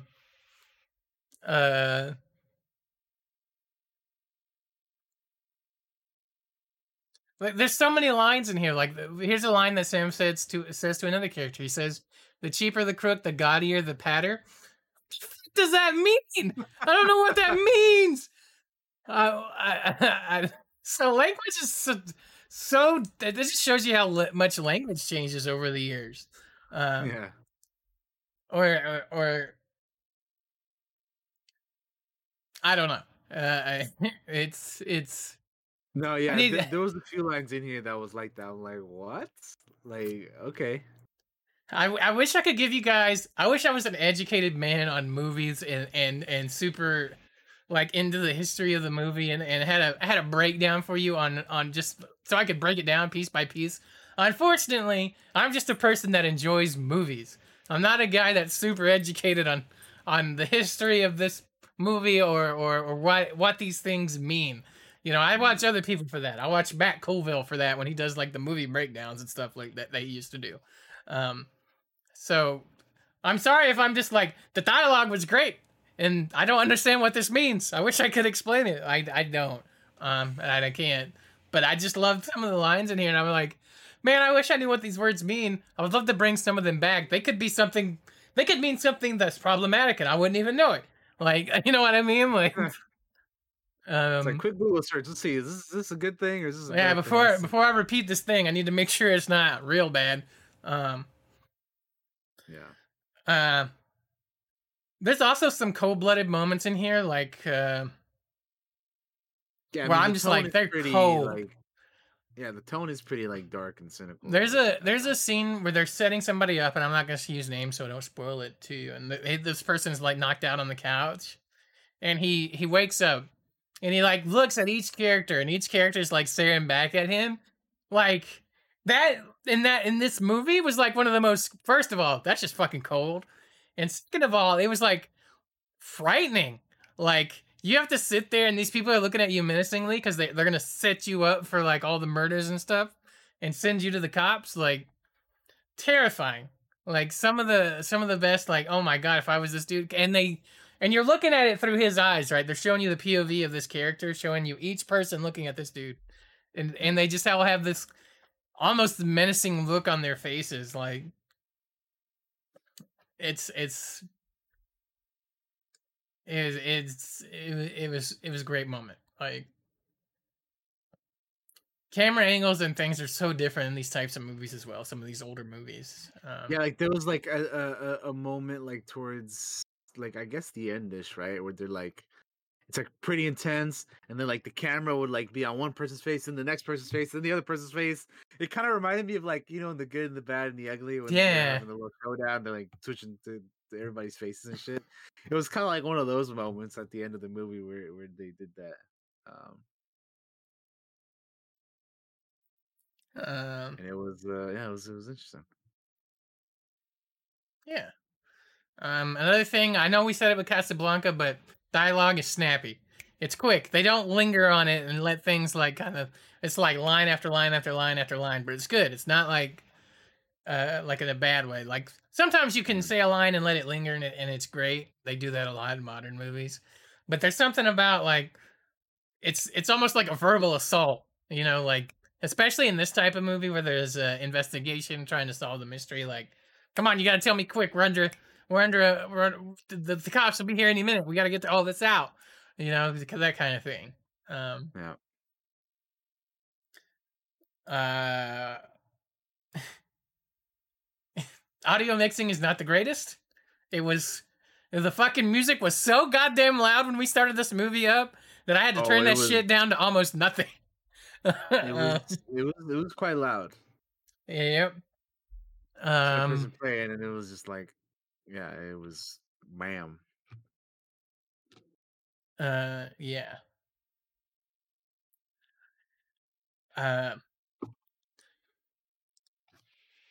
I'm trying to find the right words for what I want to talk next, but like the character of Sam Spade is like such a complicated character because like he believes in his.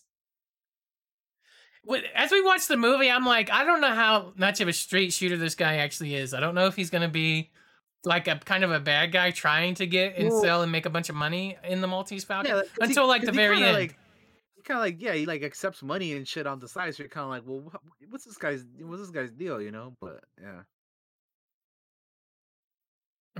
But at the end of the movie, you really see how strongly, and this is a spoiler because I like a little light spoiler, because he is the main character of the movie. You see how strong his moral character really is at the very end when he's like, well, when you know what happens at the end, DT, which I don't want to spoil in case anybody watches the Maltese Falcon, like, despite what he believes in here at the end of the movie, he's gonna do the right thing because his partner, who he doesn't even like, was murdered. Like, but he has a very strong moral character that he has to do something about. I find that super interesting. The character of Sam he's a chaotic good. If you were going to put him in a D&D category, he's chaotic good for sure. He does a lot of planning and just in the moment and does some crazy ass shit, but ultimately deep down he's a good character, a good person for the most part. He does do a few shady things. But yeah, I strongly recommend you guys check out the Maltese Falcon. Take an hour and 40 minutes. Go watch a classic. I know so many of you out there are like, it's from the 1940s. How good could it be? Man, you don't don't be blinded by your ignorance. Don't let Limiting the CG of yourself. today's movies limit your vision. Like there is something to be gleaned from these old movies. There really is. Um, this is a movie I would watch again. I would love to watch this again. Uh, Knowing how everything kind of ends up and kind of watch and see if I can figure it out, knowing and seeing little hints of things throughout the movie. You've seen it, yeah. Yeah. Um, It's always interesting, like rewatching a movie and like catching stuff that you missed the first time, or mhm. like just because because you've seen it, so now there are like less things for you to focus on. Because when you're watching it for the first time, you're kind of like having to look out for everything all at once. But Mhm. like after on the second or third time viewing something, you can kind of focus on like, oh, there's maybe something there in the corner, that I missed out, or some other things that were, you know, you just didn't quite catch right away because you were having to pay attention to the movie and the story and what was going on and everything. But Yeah. yeah, And this is like the first noir movie I've seen in like forever, like a very long time. dude, I love me a good noir mystery movie, man. Mm-hmm. And we're not talking, and we weren't talking about like we're gonna be spoiling stuff, but this movie has not one but two plot twists. Yeah. So It keeps you yeah, kind of guessing to the end of the movie. Like I really, especially with I keep talking about Sam's character, but like I never know if he's actually a good guy or a bad guy to the end of that movie. So it's so cool. But what were you gonna say? I cut you off. I didn't mean to. I apologize. no. That I was just gonna say like this movie has I just love a good noir mystery movie, man. Like I want to watch more movies like this. You know what I mean?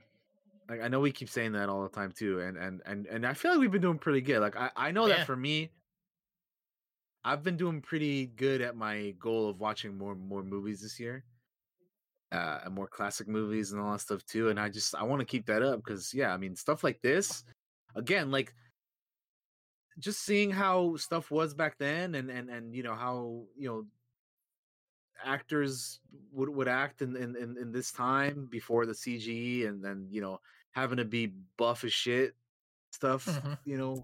kind of came into play. And then just like, you know, again, I mentioned earlier at the up top that like this is a World War II movie, like and what I mean by that is like it's not a movie about World War II, but like it was made during World War II. Like Yeah. I just find it fascinating how like you know s- stuff was still going on in the midst of this world war that was occurring at the same time, and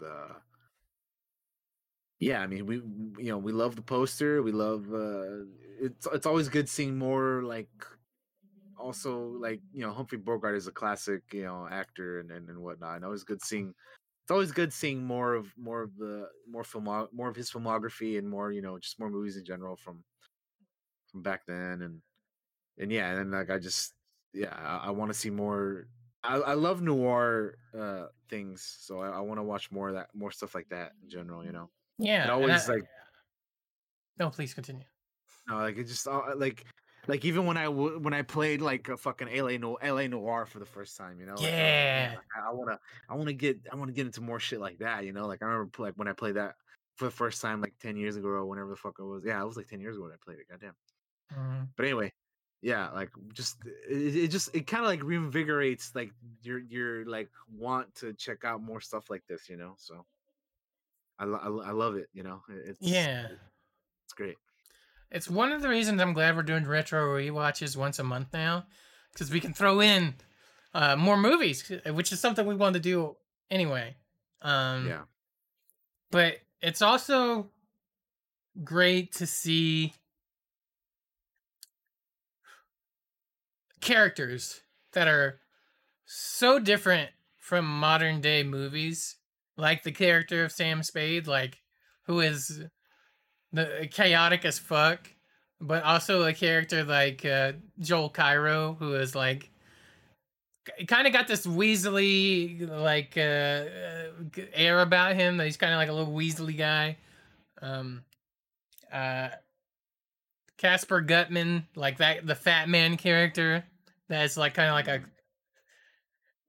it's just really cool to go back and like, if I were to write a modern day book or movie, I would look at all this old stuff and be like, from my giant repertoire of awesome characters, who do I want to steal parts from and make them into something new? Like, do I want Sam Spade's chaotic planning and like the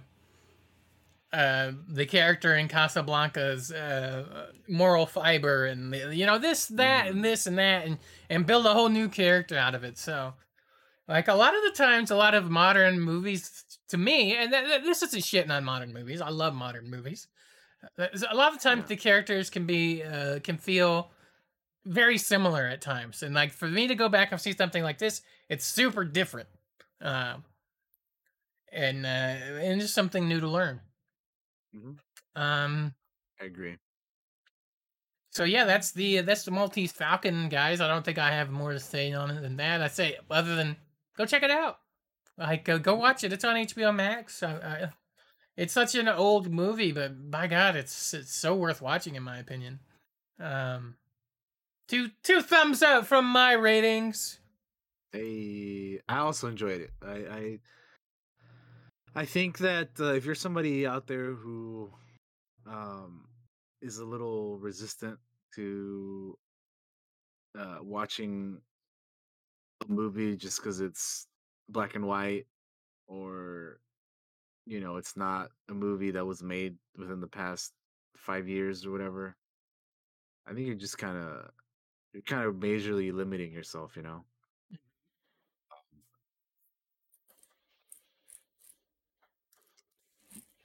Going back and watching movies that are older, um not only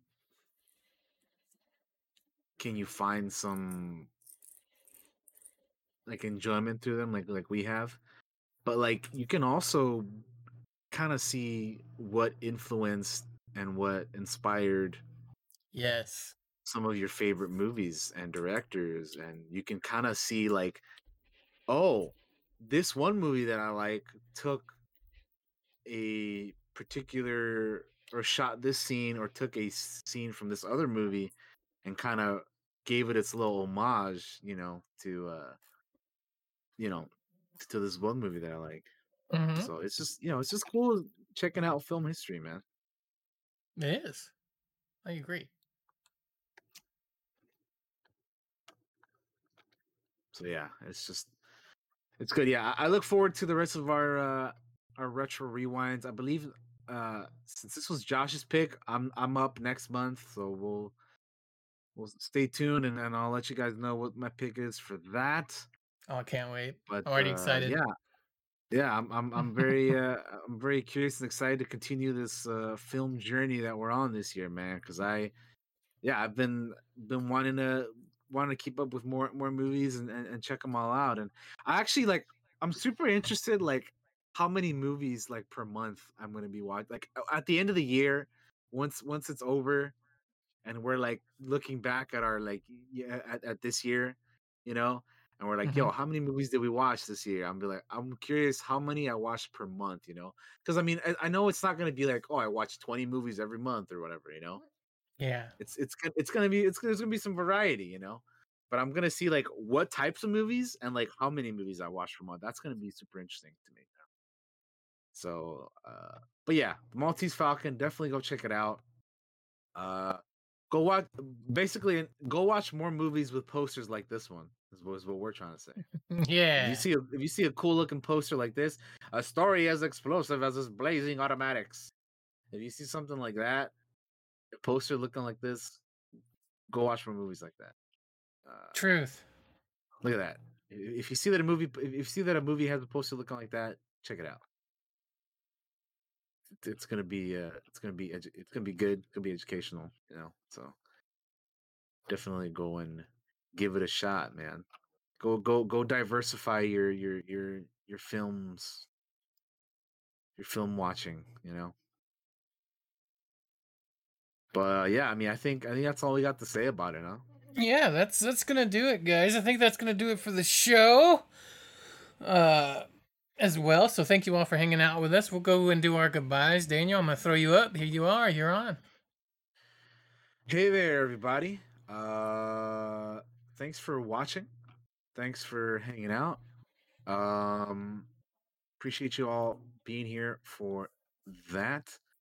Coming up, we are planning on beating Dying Light. Hopefully that'll happen.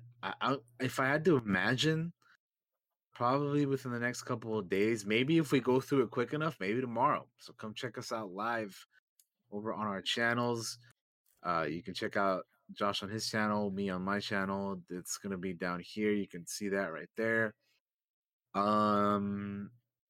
and then after that, we got more things coming. I got a lot more story games planned for this year. I want to get back to playing more of those, as you know.